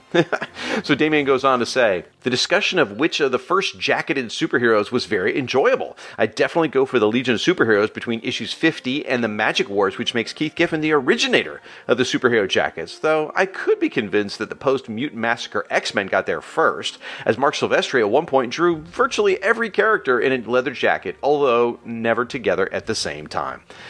You know, that's fair, and that really was one of the stipulations, was talking about the team-themed jackets. So yeah, either way, it's all Keith Giffen's fault. Everything in the 90s is Keith Giffen's fault. Anyway, Damien goes on then to say, every time you mention Claire Montgomery, I thought you were talking about the X-Men writer. J.M. DeMatteis did like sneaking puns into character names, for example, Elron, so it wouldn't be unprecedented. Yeah, so that's a really interesting observation, Damien. So he's saying Claire Montgomery, meaning Max's ex-wife and the head of the conglomerate, might be Claremont Gomery, like a joke on Chris Claremont. That is interesting. Could very well be. They heard from Gus Casals from our Argentina embassy. He does shows like Alfred Pennyworth Presents podcast and his Legion 60 Years Later podcast. Gus says, I'm going to add my 2 cents on the when did the quarterly come out discussion.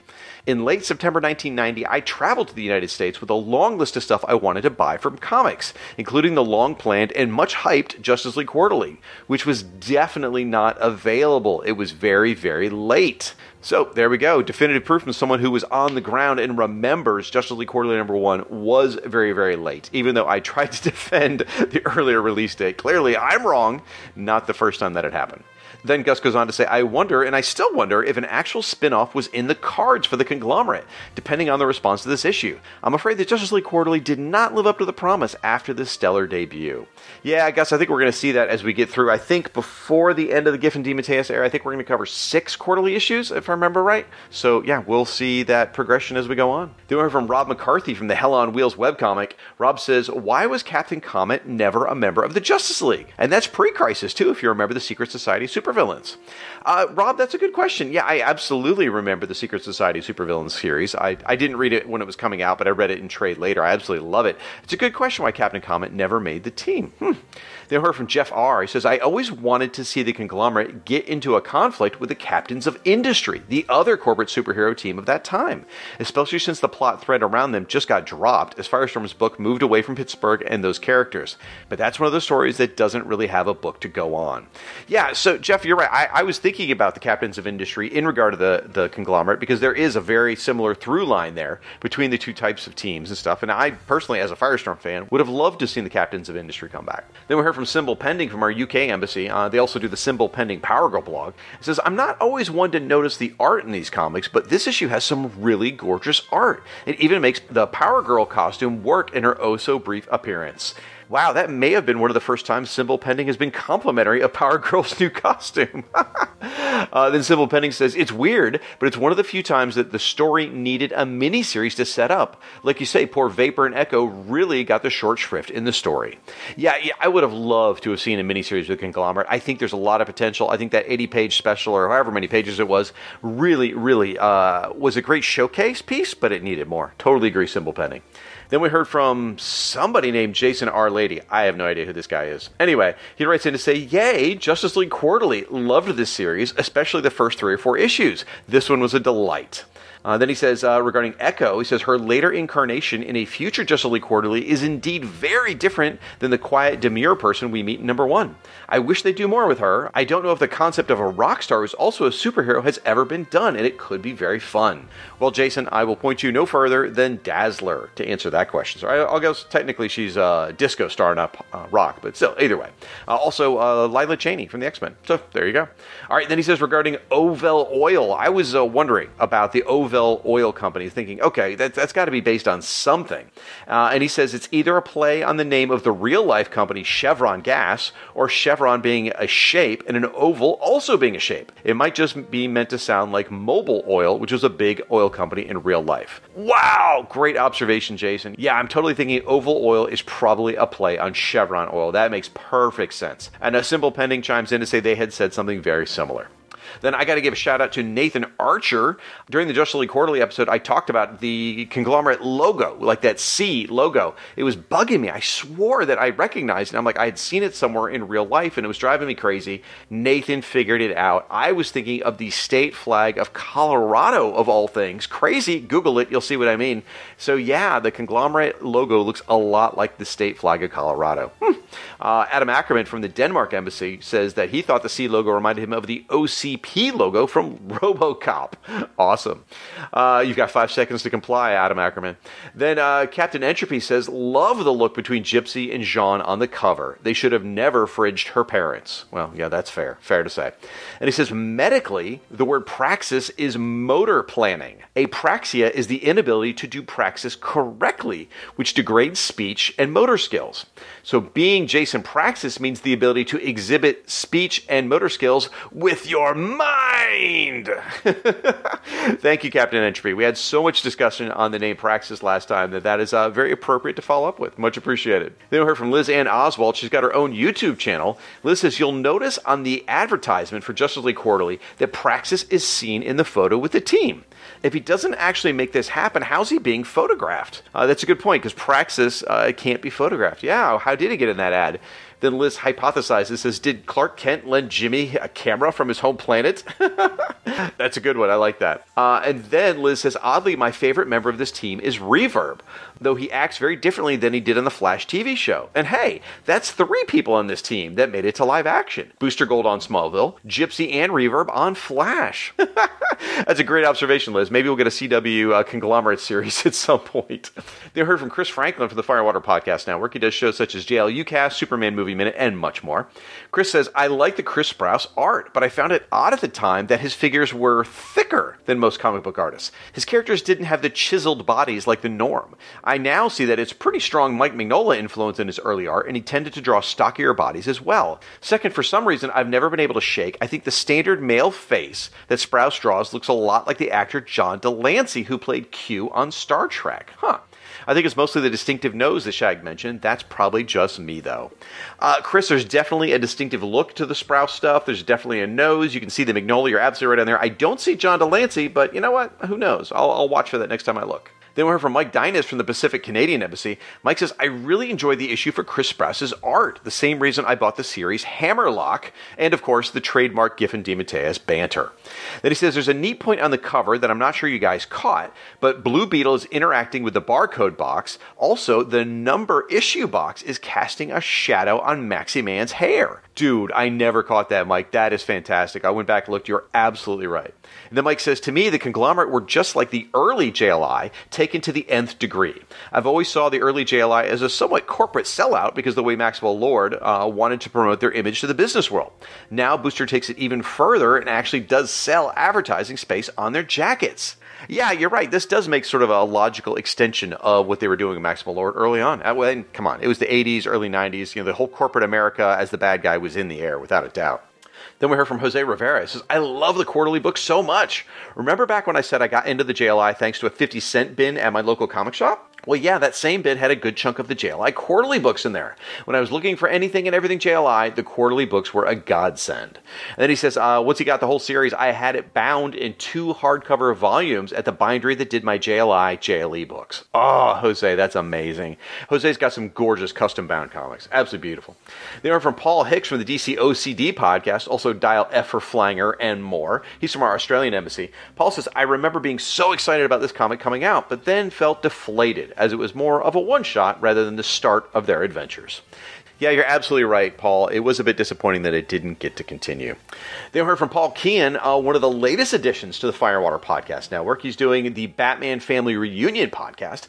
Paul says, regarding the quarterly books, you should know that Mystery Quarterly was really good, but it was recently been collected, not by DC, but by Titan under their Hard Case Crime series. There's 2 volumes out there, which I believe cover the entire quarterly series, which occurs later in her adventures.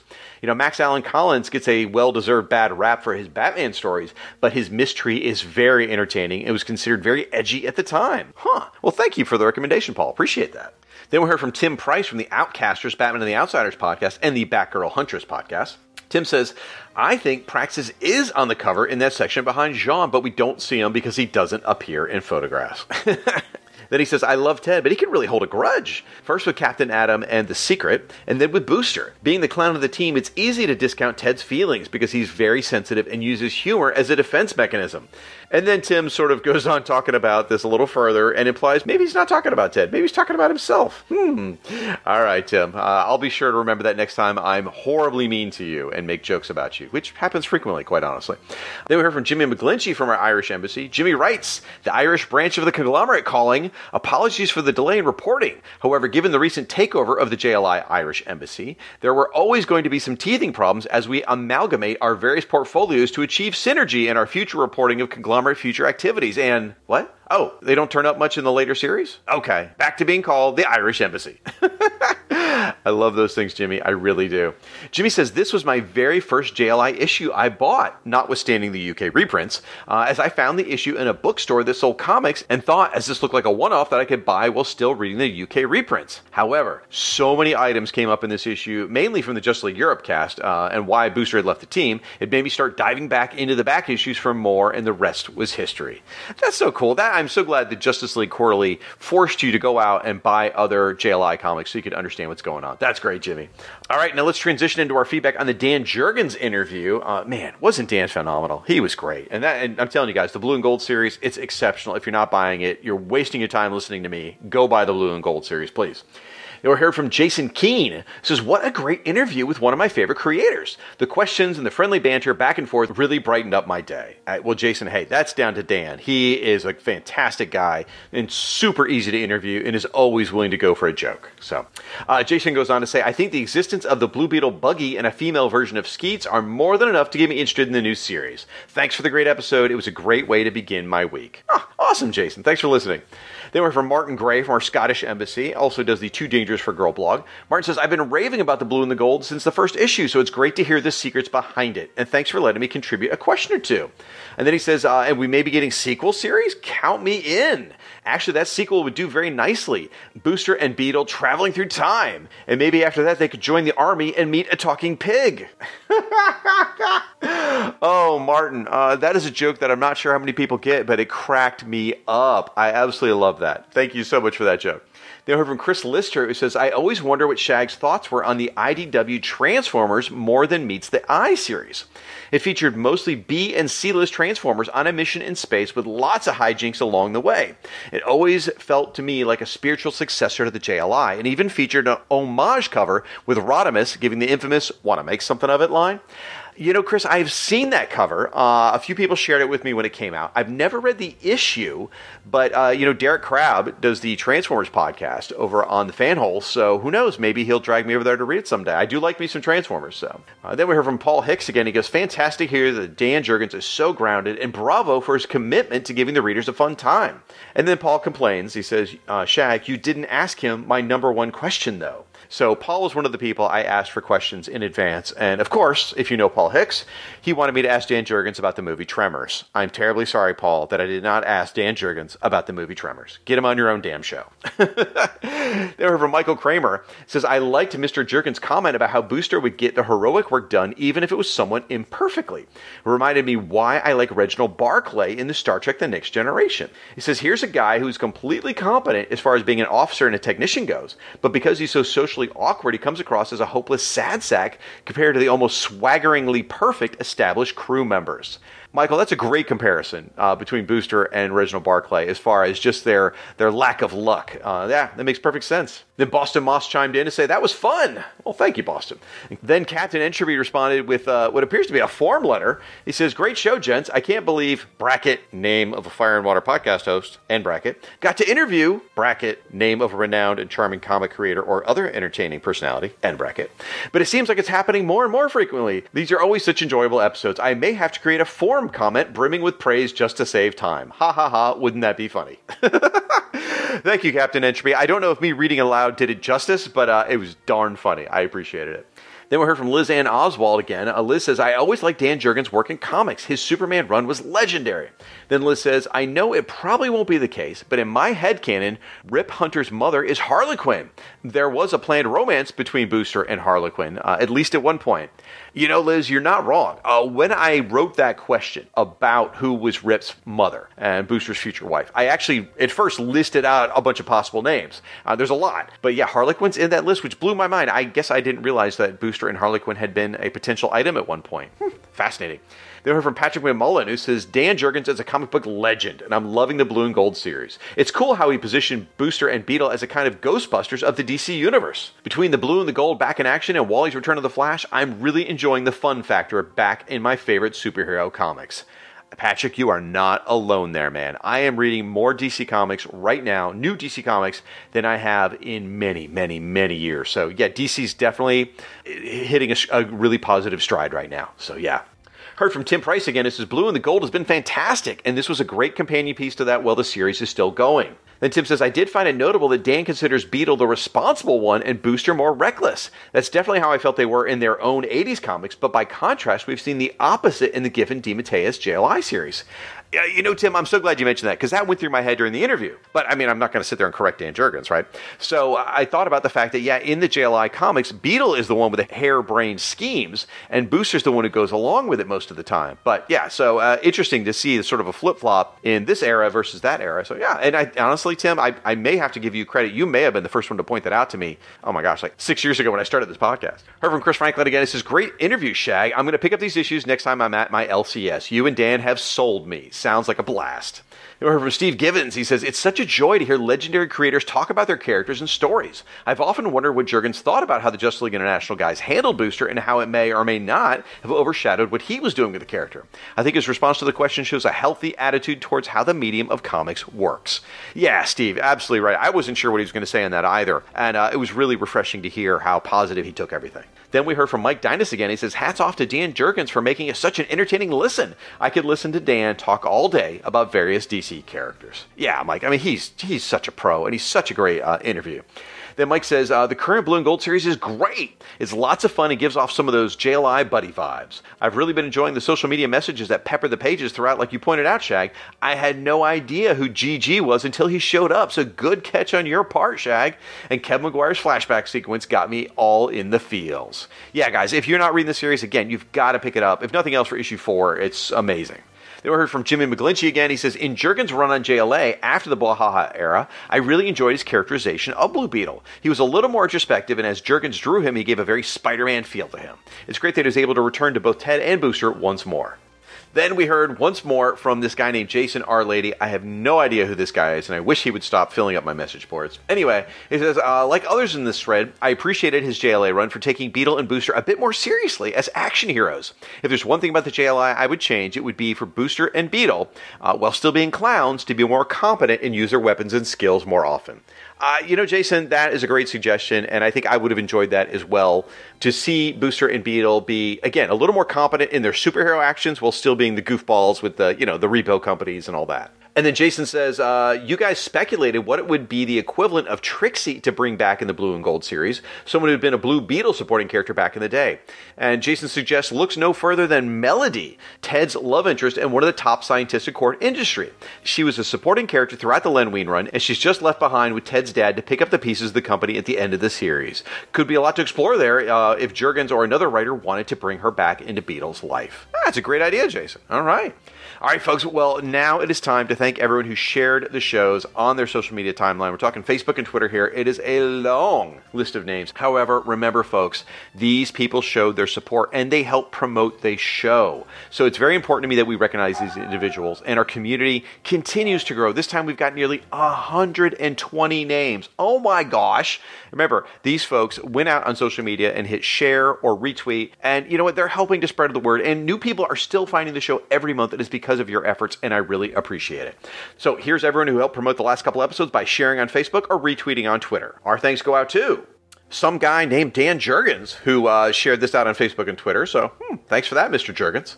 All right, then Alfredo Vila, Andre TFG, Andy Luke, AP3 Talks Geeky Stuff, Baramos, Between the Pages Blog, Bill Beer, Billy Delicious, Boosterific.com, Captain Freakout Psychedelic Radio, Carlin from Nerd Lunch, Charlie McElvey, Chris Franklin, Chris Lewis, Chris Lyme, Chuck Rodriguez, Coach Phil Jacks, Coffee and Comics, Comic Fan 44, Court Carpenter, Create My Comic, Cylinder Lave, Damian Droude Whiter, Dave Steele and the Birth of the Accidental Hipster, Dave's Comic Heroes Blog, David Ace Gutierrez, Days of High Adventure Podcast, DC Tweets, DCU Movie Page, Dara Dox L of Cosmic Legends of the Universe, Digest Cast, Dr. Ange, Dr. Jennifer Schwartz-Levine, Dragon PTY, Drasko Roganovic, Ed Moore, Eli at L Night 20, Fan Film Fridays Podcast, Fearless Readers, Frederico Hernandez, For All Mankind a Super Friends Podcast, Full Metal Moose, Homework the Podcast, Ian Perez, Internet Freak 69, Into the Weird, Jake Muir, Jake Rambo 32, someone who just uses the Japanese character for sister, Jason R. Lady, Jeffrey Brown, Jim and Dan Comics, Joe Corallo, Joe Tonello, John Wilson, Jonathan Dye, Jose Rivera, Juan Carlos Urbaneja, Justin Steiner, Kichi Baker, Kirk Spencer, Con L, Lizanne Oswald, Long Box of Darkness, Luke Dobb, Mark at Merv 2069, Mark Baker Wright, Martin Gray, Martin Kogan, Matt Anderson, Matt Ev, Matthew Cody,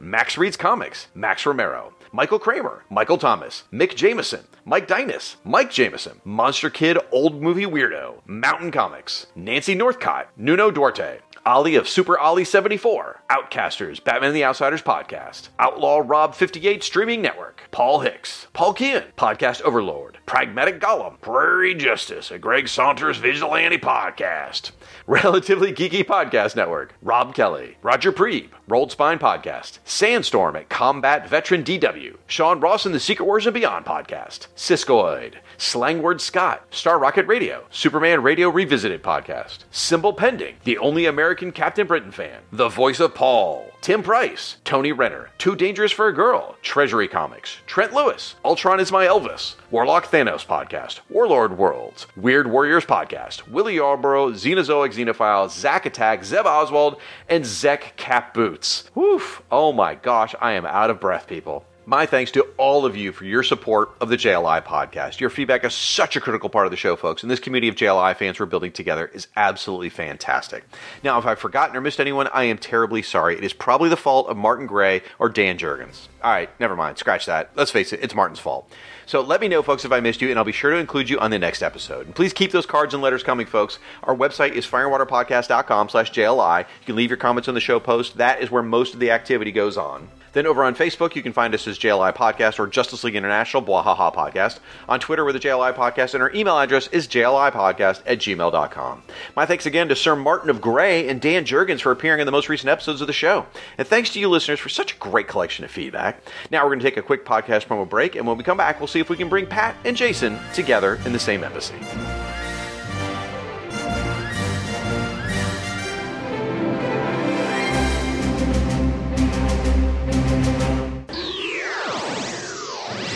Hey Ryan, I know we're taking a break from Batman Nightcast, but I've been thinking about the Nightfall storyline, where Jean-Paul Vallée temporarily took over the role of Batman. I see where you're going with this. If you were ever paralyzed, I would be honored to take care of Cindy and your kids. No, that's not where I was going. I was thinking about all the many characters who have filled in for Bruce Wayne as Batman over the years.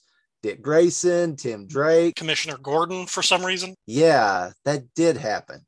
Anyway, on the subject of temporary replacements. Your son Andrew is going to take over Supermates? No, focus on Batman. Why is this so hard? While we're away from Nightcast for a while longer, someone could come in and do a Batman-related show for the Fire and Water Network. Well, I know Paul Keene loves the Batman Family comic book. I've seen Sean M. Myers post a few things about Batman Family, too. Do you think they'd... We'll do it! For those of you who aren't familiar with the series, Batman Family was a DC comic that ran for 20 issues from 1975 to 1978, and then rescued Detective Comics from the DC implosion by continuing as a dollar comic for 15 more issues until 1980. The title started out with new features starring Batgirl and Robin, along with reprints before morphing into all new stories starring other members of the Batman family, such as the Huntress, Commissioner Gordon, Man-Bat, and even Ragman and the Demon. So you're all invited to the Batman Family Reunion podcast, taking over the Batman Nightcast feed. Coming in January to the Fire and Water Podcast Network. This could be the sensational podcast find of 2022.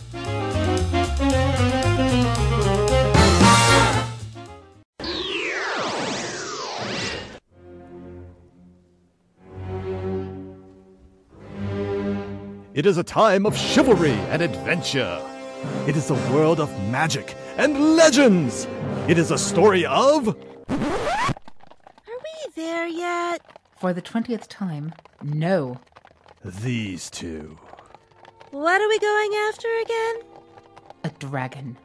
Are you sure? I thought it was a giant. That's the beauty. It hasn't been decided yet. Queen of the Nights is a new production from Azir Voices, where you, the listener, choose what happens. Go to azirvoices.com. That's AESIR voices.com for all the details. Ooh, a kitty!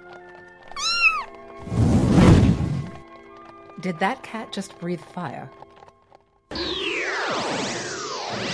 Okay, folks, we're back from break, and yes, it does appear the JLI Teleporter has brought both Pat and Jason together for us. Now, first, Pat, my thanks for appearing on the show, buddy. We've chatted on a couple other shows, but this has really been our first chance to ever talk one-on-one, and I really appreciate it. Now, why don't you tell the folks at home where they can find you on the interwebs? All right. Well, Shag, I'm glad you asked. You can find me on several podcasts on the Longbox Crusade Network, where we cover comics such as Amazing Spider-Man, X-Men, Transformers, G.I. Joe from the Devil's Due series, and Random Comics, along with old TV series and movies, Minute Mysteries with the LBC crew, and so much more. Yeah, we got a lot going on, man. It's been a long time for 4 years ago when we started this out. So I've just been waiting my time. I'm like, you know what? I'm just going to build a podcast empire like Shag did, and I'm just going to keep going and going.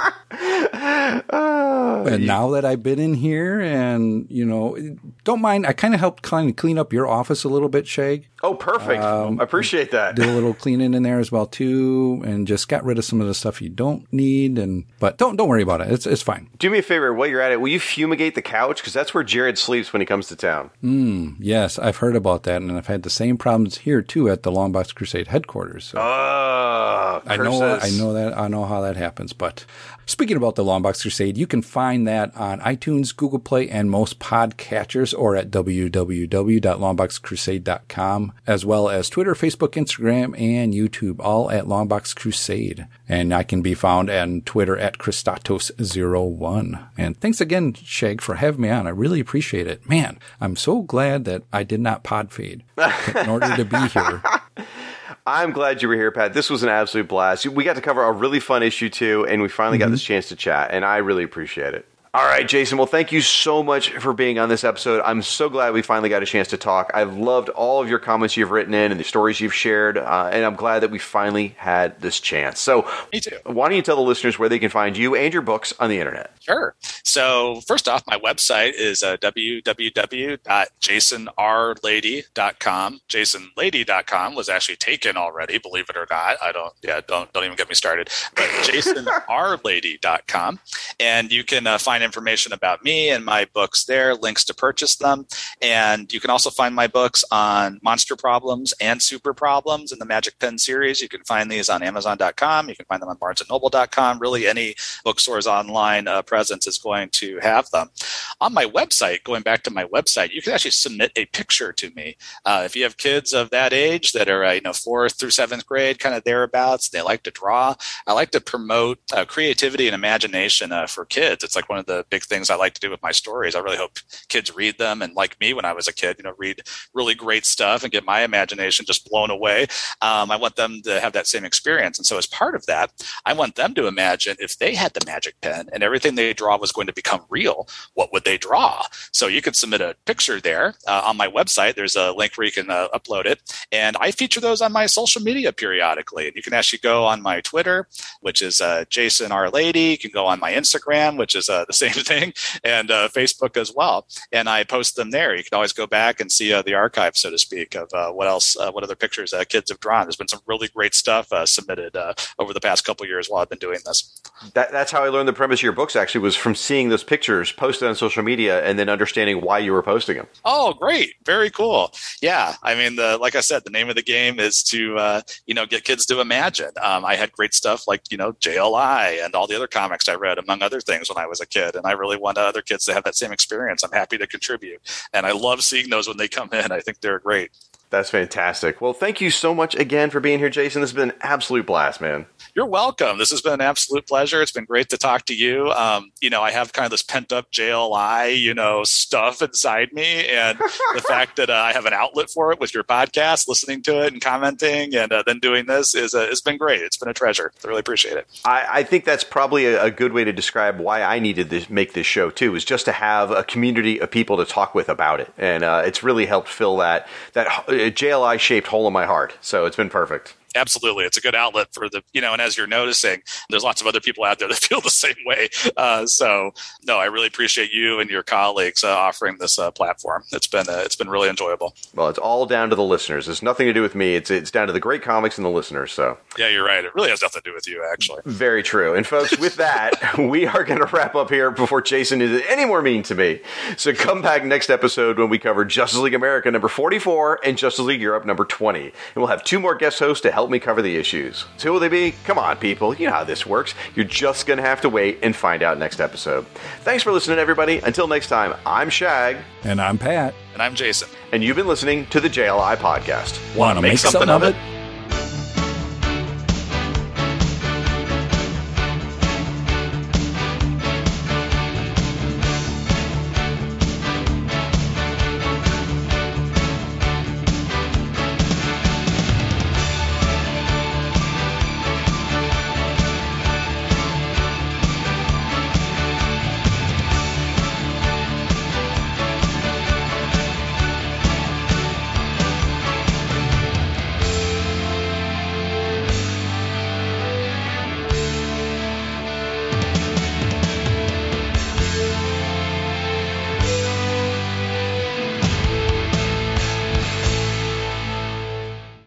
and you've been listening to the JLI podcast. Want to make something of it? Do I get to say that? Yeah, that's what you got to say. Oh, yeah. That's how that works. Oh, it's not in blue.